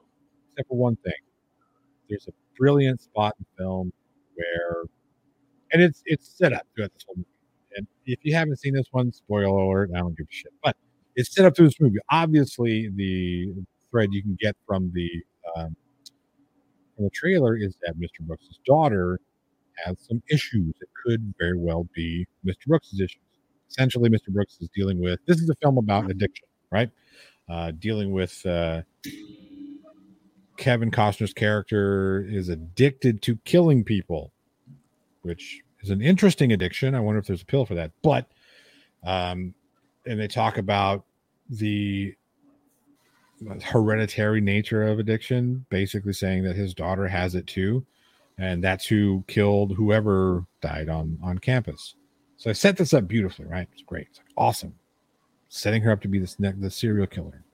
And there's a moment at the end of the film where Kevin Costner goes to check in on his little girl after his character has done what he needed to do to protect his daughter. And she like wakes up as he tucks her in and wakes up and fucking cuts his throat. And he's bleeding everywhere, dying. I was like, yes, that's exactly what needs to happen. And this is where we should end the movie. And then it doesn't. It gives us that, oh, it was a dream bullshit. And I fucking hated that. I hated that movie for the longest time. Outside of that, William Hurt and Kevin Costner are fucking brilliant in this. They're so good. I that mean, sequence when they're in the car and they're and I always enjoy it. I love the cinematic, the narrative style of having them talk to each other out loud when other people are present when they're having the conversation, because the conversation is in his head, obviously talking to his bloodthirsty, id is behind him, and so but he'll have that conversation like he's talking to William Hurt's character. Marshall, is that that's.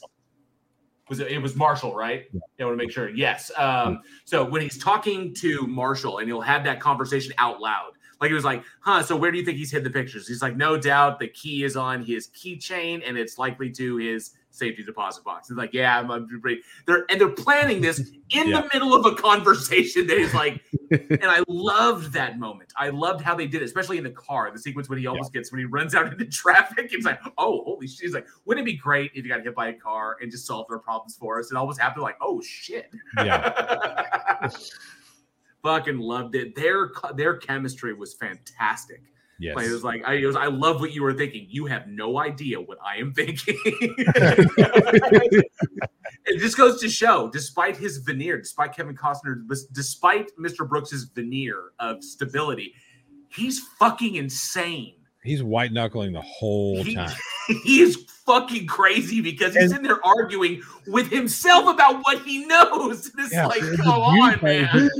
It starts out with this, oh, Mr. That's when he's getting the award, and he's out with his wife and had a great evening, and then like we jump right into it, the argument where he has been white knuckling it for so long, and now it's starting to, like, Mr. Id back here, Marshall's like, hey, fuck you, we're gonna do this shit. We're gonna do this shit. Nothing you can do about it. Let's just, let's stop pussyfooting around and go do it. It was almost like, when you try to quit smoking, it's like, come on, man, you just want one. You just want one. And it's like, won't hurt you. And right at the beginning, he kind of like talks him into going by the convenience store and picking up a pack. Not necessarily smoking, just picking up a pack. Or an alcoholic. Just having the bottle, like, I have the bottle there. And everything's okay. I was going to get there. Yeah. After I was going to get to, because that opening sequence where he's talking about, well, we don't have to do it. We can just go by the apartment. We can just look. Yeah. Look, we can window shop. Right. And it's beautifully done. Like that conversation is beautifully woven throughout that. Right. Here's this person who's dealing with addiction. Here's his addiction talking to him and saying, hey, well, we don't have to, but we could be there. Just, kind of check it out. Let's go, put our foot in the water, see what happens. We're not going to get in necessarily. We're just going to go see what the temperature's like. Oh, it's nice. Temperature's nice. We don't have to get in, but if we do get in, it's a nice temperature of the water. Oh, we got in the water. We don't have to swim per se. Yep. How we justify this shit to ourselves. Yes. It's fucking insane. And we I think everyone can relate to that, which is weird when you see through the eyes of like this monstrous serial killer who and the beauty part is you get the sense that something is askew, right? They don't really say, hey, we're gonna kill these people. And it's like, what are we doing? We're talking about somebody who likes to, just look and maybe then you get to this part where you get to this murder. Like, fuck you, Jesus Christ, we ramped that shit up quick. And you get to see just how, like, because he has this moment, this moment of ecstasy, this release right after the kill, and that whole like. And you could see, like, Kevin Costner does his performance is just amazing, which is weird to say about Kevin Costner. Not that he's a bad actor. Usually he gets wrapped up in his own fucking ego. Funnily enough, is that dopamine hit is what he was getting. Yes, exactly. It just floods his brain, and you can see it just like when it just it's kind of showed the first time you see it. It's hearing Denzel the first time in Training Day when he goes to, you're like, holy fuck, man, he went there. It's like Kevin Costner goes dark. He does. And when you think about where he's at as a character, and yes, and it's not just as simple as, well, here he is. Okay, we pulled the mask off. We told you what he is. He's this serial killer that goes off killing a whole bunch of people, and then we're going to leave it there. No, there's real depth to this character. There's a genuine fight between good and evil, so to speak, between doing what's right and doing what he's addicted to doing. That conversation about, because when he finds out that his daughter, when he puts the two and two together, that his daughter is just like him, he has a genuine moment. And the fucked up thing is, William Hurt Marshall, the person who's like, no, go kill more. I was like, no, you're gonna be fine. She's gonna be okay. He's genuinely showing her some care. The conversation that happens throughout this movie about addiction is so spot on with folks who deal with addiction. Like, their addiction is there to comfort them, but it's not. Right. But it appears to be. It appears to be their friend. It appears to be part of who they are, or part of what they want to do. Oh, well, I've got your best interest at heart. Take that drink. No big deal. It's not going to hurt anybody. You're not going to hurt anybody. We're here because you don't want to feel something. I've got the medicine for you. Let's go do it. And go ahead, Eugene. Go ahead. And the thing is you're right, because it's the adage of going, well, I'm going to go to the bar for a drink. Or not even that. I'm just going to go to the bar. Yeah, I'm just, you know what? I have some friends going there. And it's always, addiction is always, it's these little baby steps. Mm-hmm. It's these little things where it's like the one step by itself isn't harmful. It's when it's all put together that it leads to where you end up having the outcome. Right. That's what's so dangerous about addiction, is it's just these little baby steps. People trying to quit smoking, where it's just like, oh, well, you know what? I can leave that pack in the drawer. You know what? I'm hanging out with people who are smoking, but it's okay. It's okay. I won't take a drag. it's a wonderfully crafted film from top to bottom. I've always loved Kevin Costner in ensemble roles where he's sharing screen time with somebody else or with a number of people. You've got Demi Moore in this as well. Dane Cook with a surprisingly effective turn as the dude. He was the worst of all of them. I will say that he's not particularly. He's the weakest of the bunch, but he's not utilized to a great extent. He's kind of the plot jeep, which is good because he's effective as a plot jeep. He didn't drop the ball there. If he was given more, I fear that he might have. But I liked seeing him in a turn that was not pure comedy. It was an opportunity to play with a character that has its own demons and is trying to abuse a relationship. So if you look at like Kevin Costner being the consummate addict and then Demi Moore, each character has their own extreme failings. Yes. So Kevin Costner is an addict. Demi Moore is constantly living up to an idea that she can't live up to. And so the relationship between her and her father wanted a son. She turned out to be a girl. And her father always resented her for it. So she's trying to overcome that. And Dane Cook himself is an abuser. That's what he is. He was just a coward at first because he would voyeuristically take pictures of people in their intimate moments. And then he sees the opportunity to really take that. But the minute any relationship he's in, he's abusive because he begins to abuse Mr. Brooks to get what he wants. Everybody's got their failings. And I think Dane Cook delivered a surprisingly effective performance for how little he was given and what he's intended to be, which is just a plot driver. That's all he is. He drives the plot. So I enjoyed that. But not to mention, cinematography speaking, the way everything is handled, the different sets, different moods, everything that plays through, especially in his moments of his I would say post-coital, because it is almost coital for him. Mm-hmm. But the post-kill moments, the almost remorse and the being forced to let go of that evidence. You can't keep trophies. You can't do this. And the way he internalizes that process, his counter forensic process is very, very impressive. And not to mention the fucking score is brilliant on this movie. I fucking loved it. This is one of those films that is technically sound top to bottom. Superb. Yes.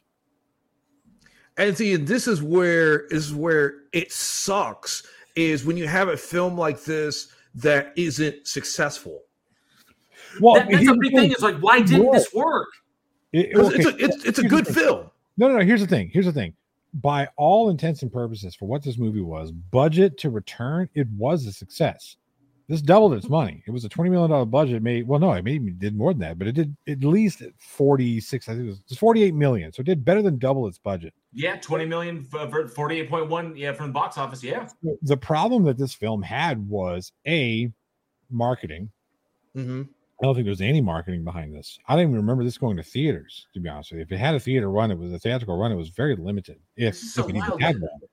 Because in all of Costner's pre-reveal or pre-release interviews, he said he wanted this to be the first in a trilogy. That was the big thing. Is like he constantly said, "I want this to be a trilogy. We have plans for that." Yeah, I don't understand. I don't understand why they couldn't have gotten another studio to take out a flyer on this, at least the sequel. It just doesn't make sense to me. It comes from the fact is you have to do better than just double your budget. Yeah, absolutely. It made money, but nowadays, if you want to do the trilogy, you have to triple, quadruple budget wise. Simply doubling your budget isn't enough. And it sucks that we didn't get it. I mean, because they even talked about this is where I'm going to push back on you a little bit, talking about, if you want the trilogy, you have to blah blah blah. Take a look at the Divergent series. That motherfucker didn't make any money. It was for all intents, it was kind of a flop. It was a trilogy that flopped. Yes, it doubled its money, a little bit better than doubled its money overall, but it wasn't anywhere near as successful as like the Mockingbird. And it wasn't. There were 4 films, but essentially it's based on 3 books. Point being, they went into it with the idea this is going to be a 3 or 4 part series because of the source material. And that's where, again, we're going to talk about marketing, and not just marketing to the public, but marketing to producers and production houses and money folks. Like, hey, look, we're going to do this. We're going to do this on a 3 film deal. And we can do this on a budget. Obviously, $20 million for this film is nothing. Even back when it was 2007, it was nothing. $20 million, like whatever. Shit. Fucking Tom Cruise films cost $190 million, easy, and they're talking about some actors getting you have some actors getting paid $20 million alone just for them. Yeah, right, exactly. Yeah. I think it was bad marketing to executives, bad marketing in general on the release. There just wasn't enough, and maybe Dane Cook being in there didn't help. Demi Moore was kind of, it was at the end of her run. I mean, she wasn't the Demi Moore that she was in the mid to late 90s. And Kevin Costner hadn't had a good movie in, what was it, 2007? What was the last film he did before this? Yeah, it'd been a second since he'd had a real blockbuster. Yeah, I mean, he just wasn't pulling the same type of money, box office numbers. He wasn't as bankable as he had been in the past because of Waterworld and shit, The Postman and stuff like that. People were kind of like, they were waning on Kevin Costner. Yeah, before this was the Guardian, which was the water rescue one, and then Rumor Has It, which was an ensemble piece with Jennifer Aniston, and then the Upside of Anger, and then before that was Open Range, which I thought he was amazing in. But then he was also had Robert Duvall and a number of other fantastic actors around him. But I think 3,000 Miles to Graceland was 2001, and that was I think one of his best roles. I loved him in that with Kurt Russell. Yeah. But then again, you got to think it had Kurt Russell in it. It had who else? Who was a female lead in that? God, what was her name? 3,000 Miles to Graceland. Yeah, what was her name? I can't believe I forgot her fucking name. It was Courtney Cox. Courtney Cox. Jesus Christ, can't believe I forgot her fucking name. See your face right there next to Matthew Perry. But the thing is you're seeing Kevin Costner in a way that you haven't seen. Because usually Kevin Costner's the hero. He's a good guy. I don't know. He's played some pretty good bad guys. I'm not saying he did a bad job. I'm saying in terms of way people see him when this film came out. So it's like you have him kind of going against the type right here. Obviously some bad marketing, and maybe studio execs didn't have a lot of faith in the film. That's why marketing was kind of lacking to begin with. And it just didn't correlate to the numbers that it was expected to produce. Yeah. Such a shame because what could have been, I thought would have been amazing. Originally, they'd intended a trip. Joshua Lee says, "Is it weird? This movie reminds me of the newer movie Nobody." Not at all. There's a lot of similarities there. I think what they had intended for this originally, and I like the idea. We've all speculated about what could have been. Originally, the idea was in an interview, the writer said what they had planned was eventually the second film would be kind of a Taken scenario where his wife, played by Marge Helgenberger, and Daniel Panabaker, who's his daughter, get kidnapped, and so they get kidnapped, and he has to go after them, and that's why after a period of dormancy, he comes out. He has to go get his family back, and he has to balance dealing with the FBI and local law enforcement trying to get his family back, while also dealing with Marshall driving him to go and take matters into his own hands, which then leads to Daniel Panabaker's character turning the tables on her captors and then almost being revealed as a serial killer herself. And then it turns around that in the third film, they would go head to head. Essentially, he realizes his daughter is beyond saving. He himself cannot be saved. They'd wind up killing each other, or he'd wind up orchestrating both of their deaths in order to stop the cycle. And so essentially that's where they were going to go. I like that they could have gone a number of different ways. I think that he could have died in the second one, and the daughter could have taken over. There's a number of ways they could have played that. Daniel Panabaker is a fantastic actress in her own right. She's fantastic on the Flash right now. But there's a number of ways they could have played it. I like to kind of speculate as to how it could have gone down, what could have been. I wish this had gotten the additional entries. It deserved it. I wanted more. I wanted to see more from Demi Moore's character. I wanted to see those characters fleshed out.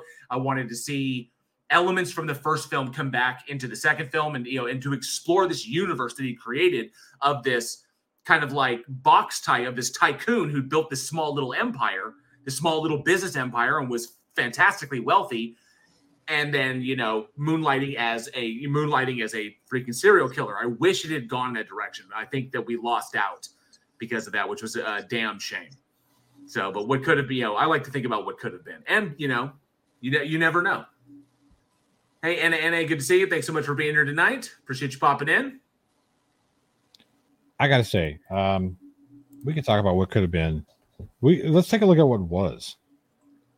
What was the first Mr. Brooks film? It could have been all by itself. We didn't need it for a fucking trilogy. It's good standalone. Yeah, it should stand alone, and she should have killed him at the end of it. Damn it!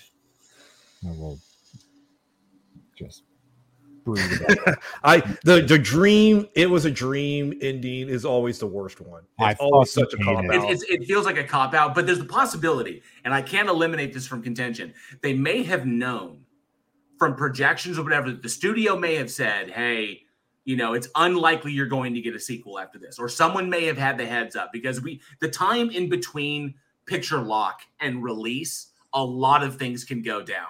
And by the time this saw theatrical release, this has been through test audience and test screenings. So they made money, yes, but test audiences could have been lukewarm. They could have, not really latched onto it.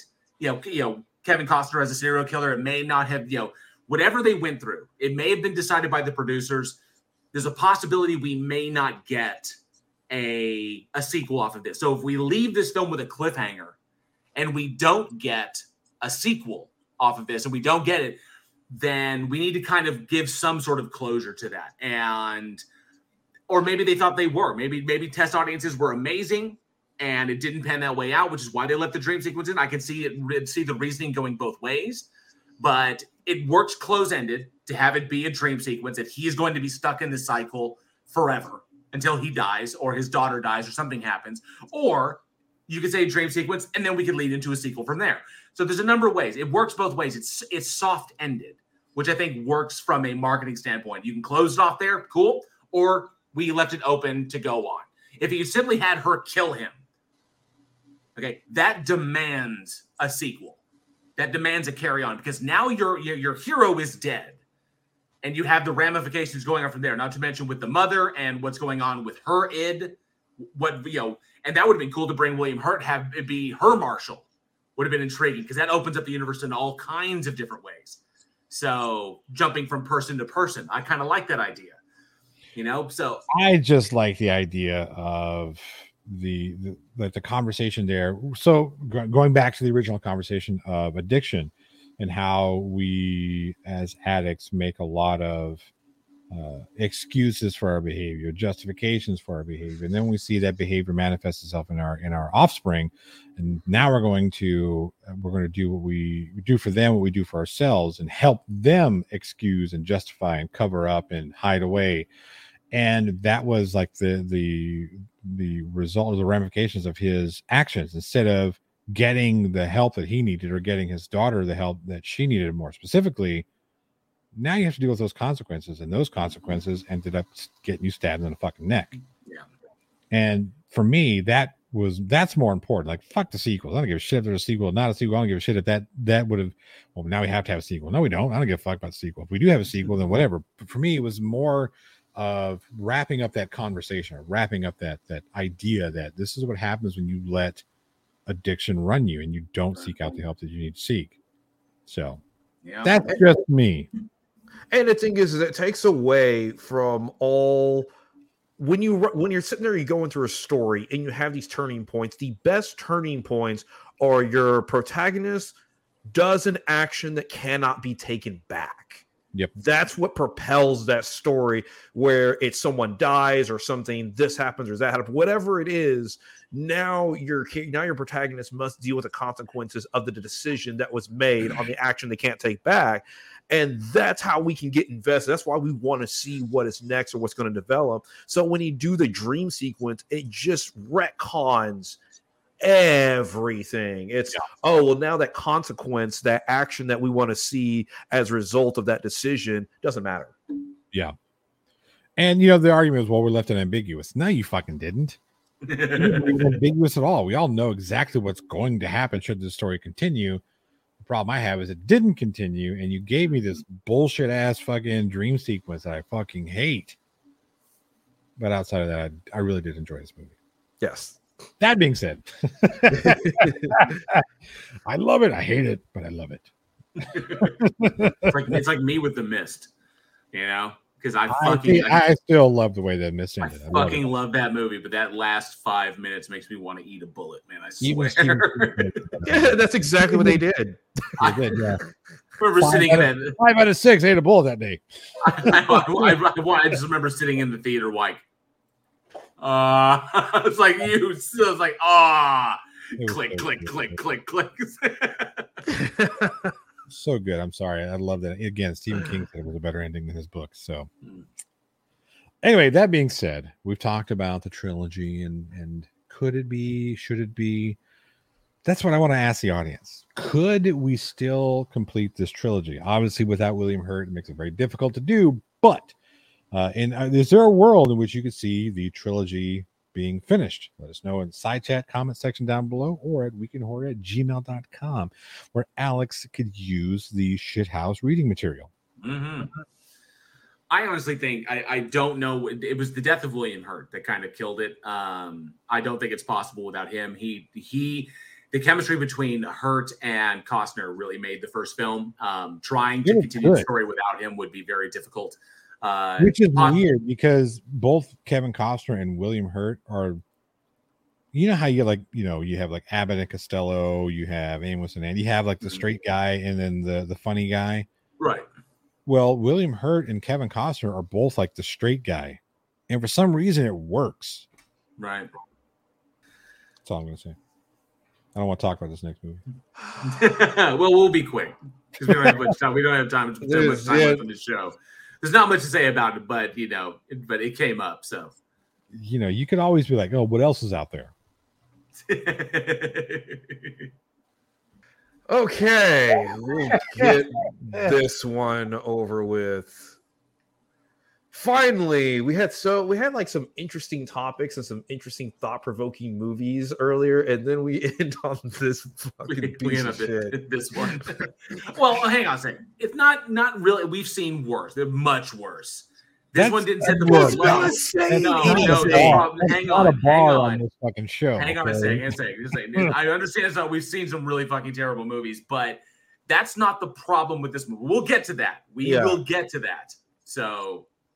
But go ahead. You go ahead, Eugene. So we have Alucard, which was released June 3rd, 2008. Alucard? What's that mean? Roll it. I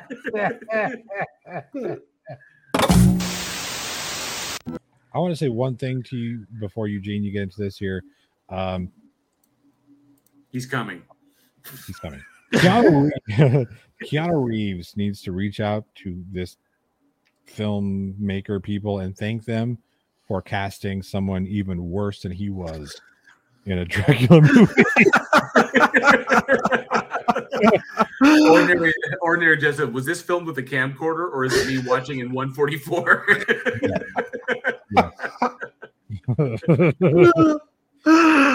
Oh, okay. This is, if you didn't notice already, this is directed by John Johnson. And it stars, who cares? Who gives a shit? Yeah. What is it about? It's Dracula. Oh, come on. Give me these people put their time into it. Come on. Did they really? Yeah. Written by Spencer Thompson and, of course, starring Jay Barber, William G. Smith, Rebecca Taylor, David Harsheed, Karthik Srinivasan, and, of course, John Johnson himself is also in this fucking thing. Don't you mean plagiarized by... Oh, yeah. Okay. Yeah, I actually will. I will acquiesce to that. You plagiarize in that respect. There is no need for a plot summary in this fucking thing because it's, first and foremost, this is simply a retelling of Dracula. It's a modern day retelling of Dracula. And, the movie, as you saw from the trailer, the movie is unintentionally hilarious. And I know how Johnny and Eugene talk about this movie as a piece of shit and everything, and you call it a piece of shit, absolutely. But I don't think that's a problem with this. It's not that. It's obviously not well made. The camera work is absolutely shit. It was a very, very cheap camera. Everything is lit one way. There's nothing dynamic about it. The sound, especially in many, many areas, was really terrible, especially in the outdoor shots. The biggest problem that I saw with this one was it's just fucking boring. And the reason that it's boring, this was like reading the book because Bram Stoker's book is actually fucking boring because Bram Stoker's book didn't have fucking Gary Oldman in it. So the book Dracula is actually quite boring. If anybody's actually sat down and read that thing. And this movie is kind of like that. It's very, very boring and unintentionally hilarious because everybody is so fucking over the top. And it is so serious. Takes itself so serious. And then everything just comes off goofy in an egocentric, pretentious mess. You can tell from the trailer when it's like Bram Stoker's Dracula. But it's John Johnson's Alucard. And all I kept thinking was like, this is just like, look at me, look at what I can do. Look at this. I have this money to make this Dracula movie. And it's kids running around with a camcorder in a house. This wasn't made in like 1975. This wasn't made in 1960. This was made in 2008. I found my dad's camera. Let's shoot a movie. It kind of felt like that, but it was that's exactly what it looks like. The frame rate isn't even right at all. Listen. Okay. So those of you who don't know, 30, it's not 60. It's not 23 point whatever. It's it's not 24, 25. This was like 57. Yeah, it was something very weird. And I mean, it's not I guarantee you they didn't use a light at all. They just used lamps or just whatever. Or just the ceiling light. They just turned the lights on in the room. Yeah. That was it. That's there all. was no lighting. There's no key light. There's no fucking hair light. There's just like, oh, we need light. Turn the fucking light on. That's pretty much it. It's just like, oh, we just use the lights in the house. and the thing is when it comes to projects that are egocentric, they never turn out good. When you have the ego project, you've seen a ton of them. I've worked on a couple of these, and they never, ever, ever turn out good because all these people who think they are the next James Cameron or Martin Scorsese or whatever aren't. They're not even close. When you look at these ego project movies like Heaven's Gate, that they're always boring, they're always pretentious. And to them, if you criticize the film, they're like, oh, you just didn't get it. No, your film is fucking terrible. That's the inside joke from before. It's like, you just didn't understand it. What got me the most is and only because I love Coppola's film so much, because I loved Gary Oldman, I loved Anthony Hopkins, and I loved their performances, their very theatrical performances, not over the top performances, which is what this was. Yeah. When your accents are so far beyond, where all of your Germans, your German accent comes off sounding like Zsa Zsa Gabor and shit. And that Johnson didn't. This is what got me the most, and why it was. I think signifies the fact that this is predominantly an ego project, and not from someone who's trying to tell a story and has filmmaking experience. Was because there were many shots that were pulled directly from Coppola's film. That he just reshot himself. Yeah. There are a number of sequences that he directly pulled from the Coppola production and just tried to redo them with no special effects, no solid editing, just very, very ham-handed filmmaking, amateurish at best. I like the Malamute as opposed to the wolf. I like the Malamute as we need a wolf. I got a Malamute. Yes, the puppy, the puppy that playfully jumped through the window. Yeah. It's like nothing dynamic about it. It's kind of like that puppy wanted to come play and lick people's faces. Liam Wakefield says, you are obviously not a true horror aficionado. That was the problem. Is like, yeah, I get it. There are some ego pieces. Like if you look at like terrible movies like The Bad Bunny or like The Brown Bunny. Okay, that was an egocentric piece. And you can understand why, because everything is just like, look at me, I'm amazing. But at least that was a story, an original story told by the director and writer and star of that movie. At least it was his original story. No, I don't care about the story of Brown Bunny, because that movie was all about him him sleeping with him wanting to have sex with Chloe Sevigny. Absolutely, that's what it was about. But the whole point was, at least the story was fucking original. It was something that he was telling. This story is not even original. He's just riffing, he's just adapting a novel, a classic novel. But the problem is, filmmaking wise, it's not even creative because he's just glomming off of Coppola. Yeah. He's glomming off of Coppola's work and trying to emulate this with actors who, I'm sorry, I have respect for actors who show up on time and they do their work and they learn their lines. And acting is not easy, and I get that. But the problem is, you brought actors on. This is not Gary Oldman. This is not fucking Anthony Hopkins. Don't try to be Oldman and Hopkins. Don't try to be them. Be who they are. Play to your own strengths. Don't try to emulate the nuances and the talent of the giants in fucking filmmaking, especially classical filmmaking. Don't do that, because you'll never get there. And all the audience will see is people reaching. That's all they'll do. Yeah, Essentially, kind of like what killed Superman Returns is people trying to emulate Gene Hackman, Christopher Reeves, and Margot Kidder. Don't emulate. Don't be the next them.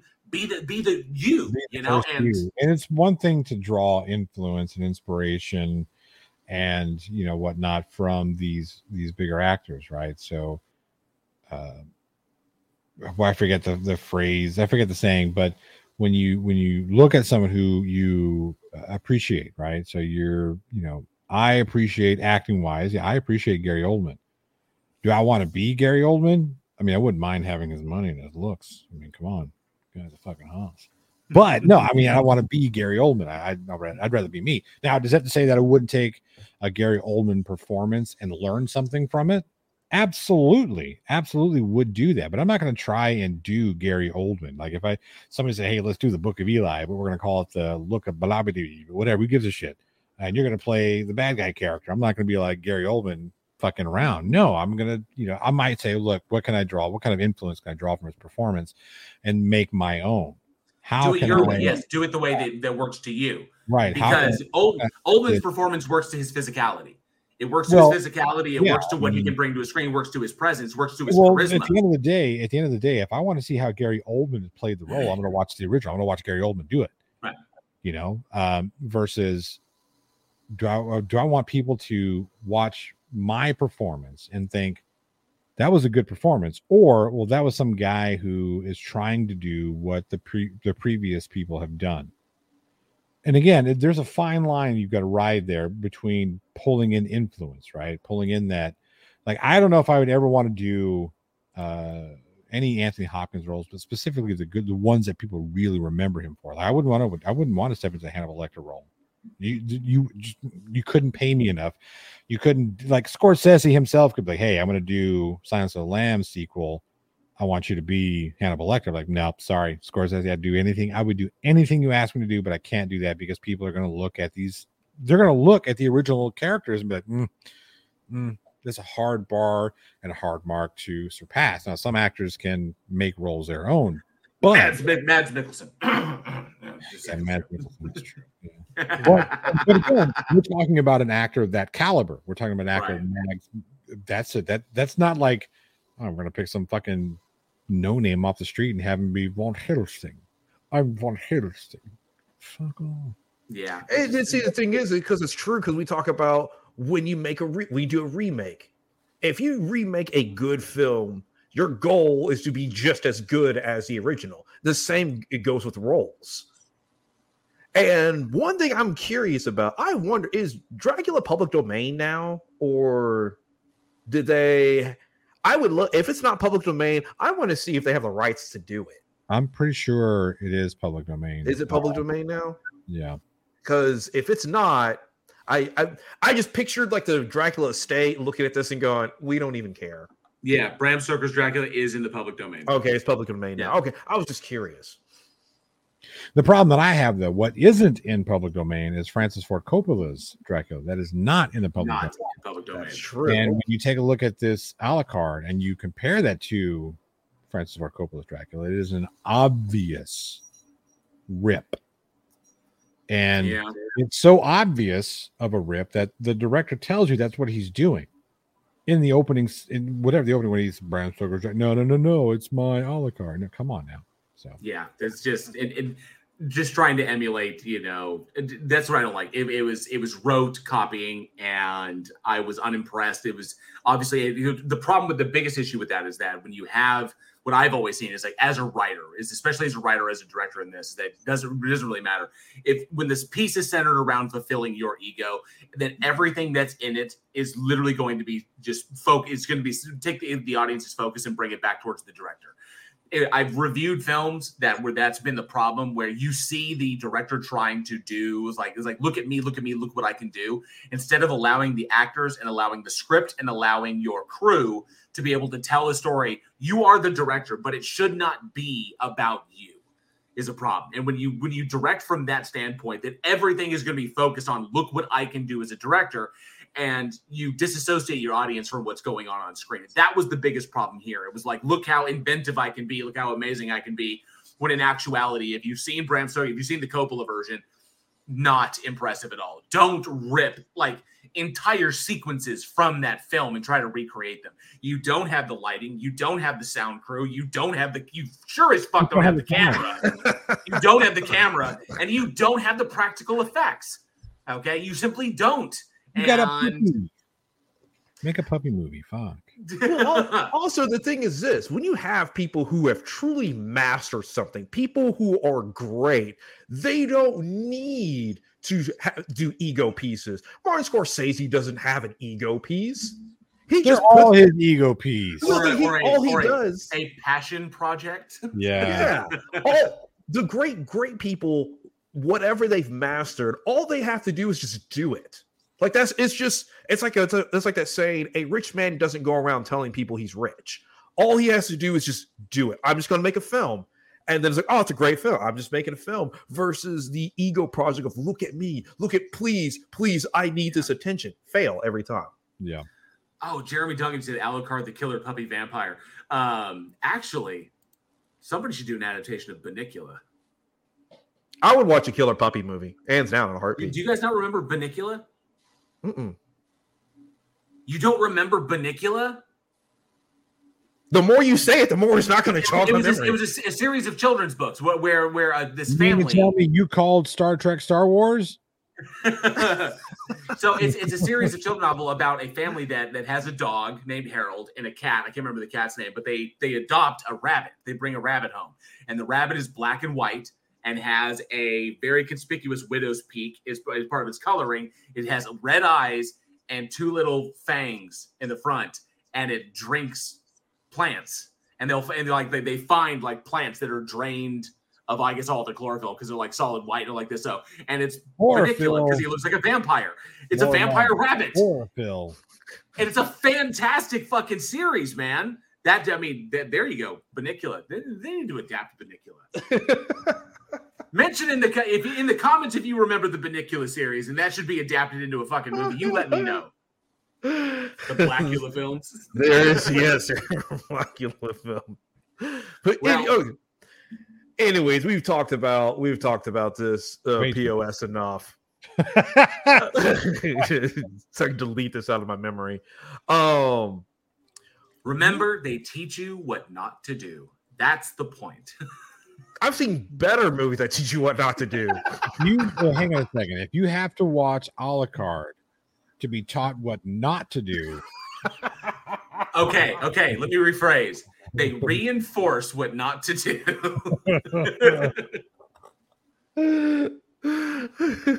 Okay, all right. I want to ask the audience. Successful remake. So the idea is this: is that when you are doing a remake as a film, or when you're watching a movie that is a remake, there are things that you need to do in order to make a successful remake. You think about the remakes that are out there. Think about what made them successful. But there are certain elements that you have to utilize to make a good remake. But what the question is, what are those elements? What do you, as the audience, as the live stream audience out there, and those who listen after, what do you think are the elements that are necessary for a successful remake? Obviously, rote copying, just ripping the people who did the stuff before you and trying to emulate it is not one of them. Okay. Obviously, worse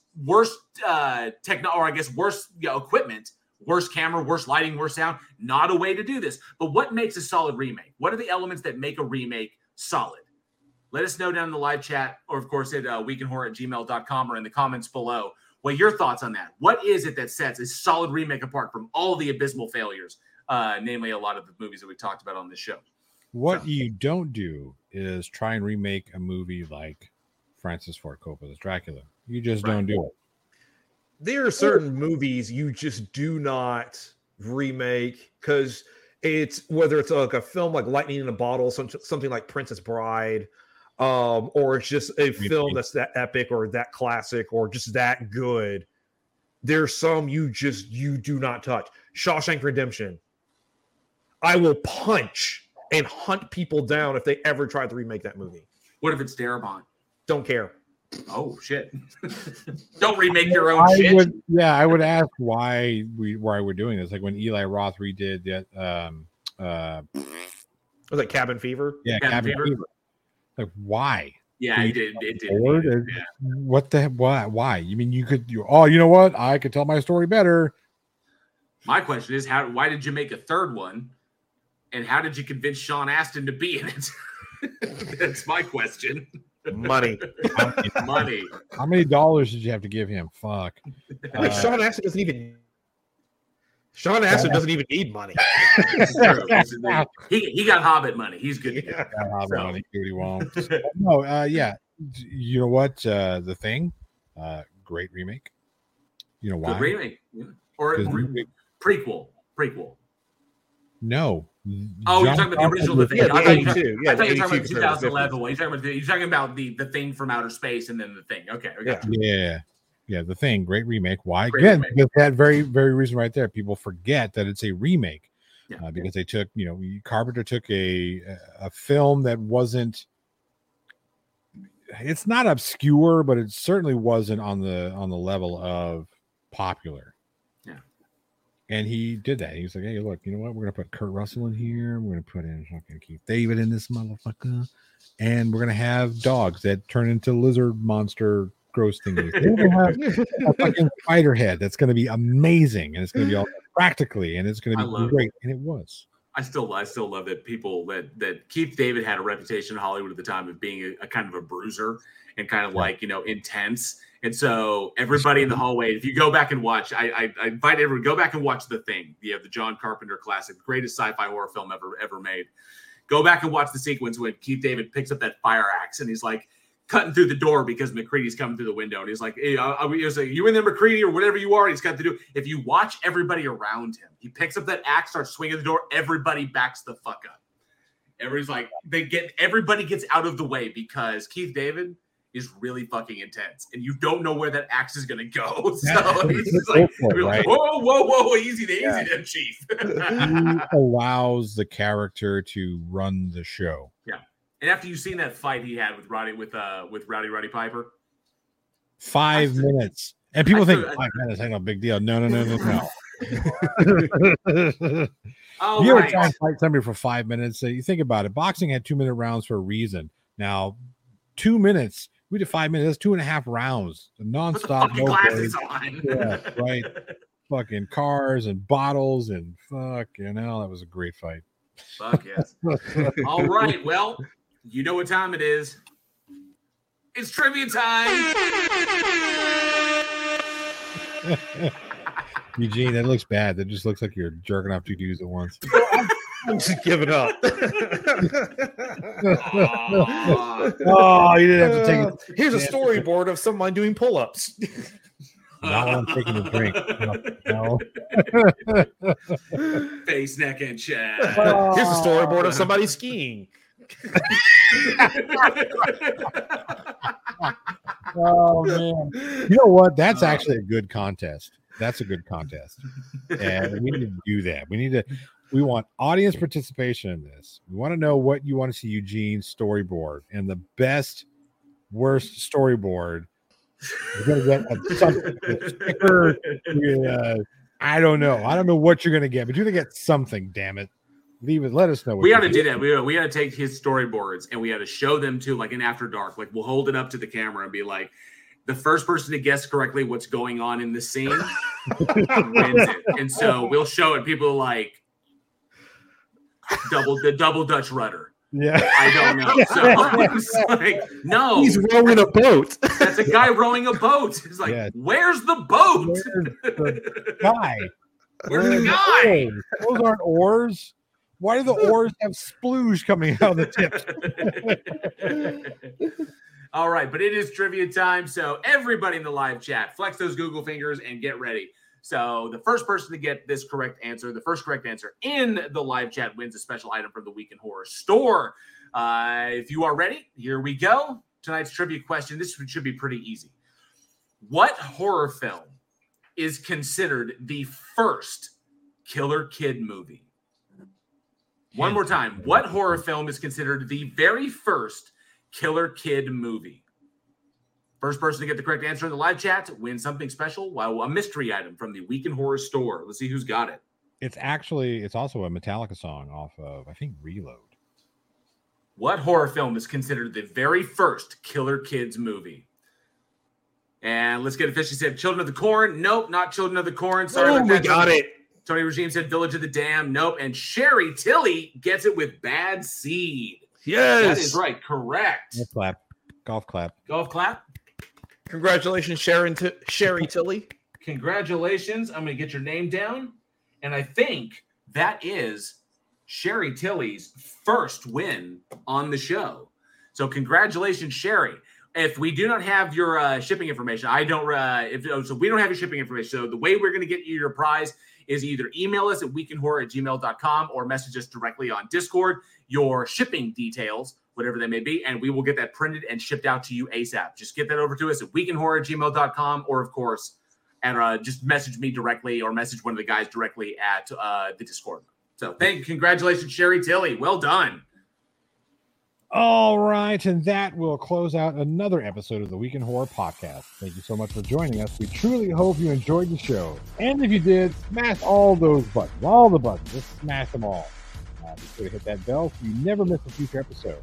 Join us next week when we take a look back at the 50s sci-fi horror GOG, the found footage Bigfoot horror Willow Creek, the legendary Joe Dante classic Gremlins, and the savagely bloody and unflinching psychodrama of High Tension.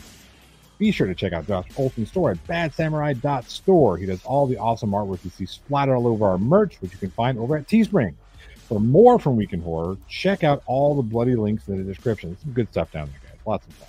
Follow us on all the socials for the Daily Splatter, which is your daily horror recommendation. Join our Discord for watch parties. We have a big one coming within probably 2 months, but it's still a very big one, and you guys really enjoy it. You get all your big announcements there and all kinds of horror shenanigans. Why do we not have that clip queued up every time we say shenanigans? And support the show directly through our PayPal link or through our Patreon. Join the higher tiers for early content access and behind-the-scenes fun with the crew, or even just support the show for as little as $1 a month. $1. Just skip out on like 1/16 of a cup of coffee at Starbucks every day, and you can join the fun and help us out. We would appreciate that. As always, thank you for being the greatest audience a horror film podcast could have. I'm some fat guy. And I'm Eugene. And I'm JL. We'll see you next week. And as always, stay scared. Whoa.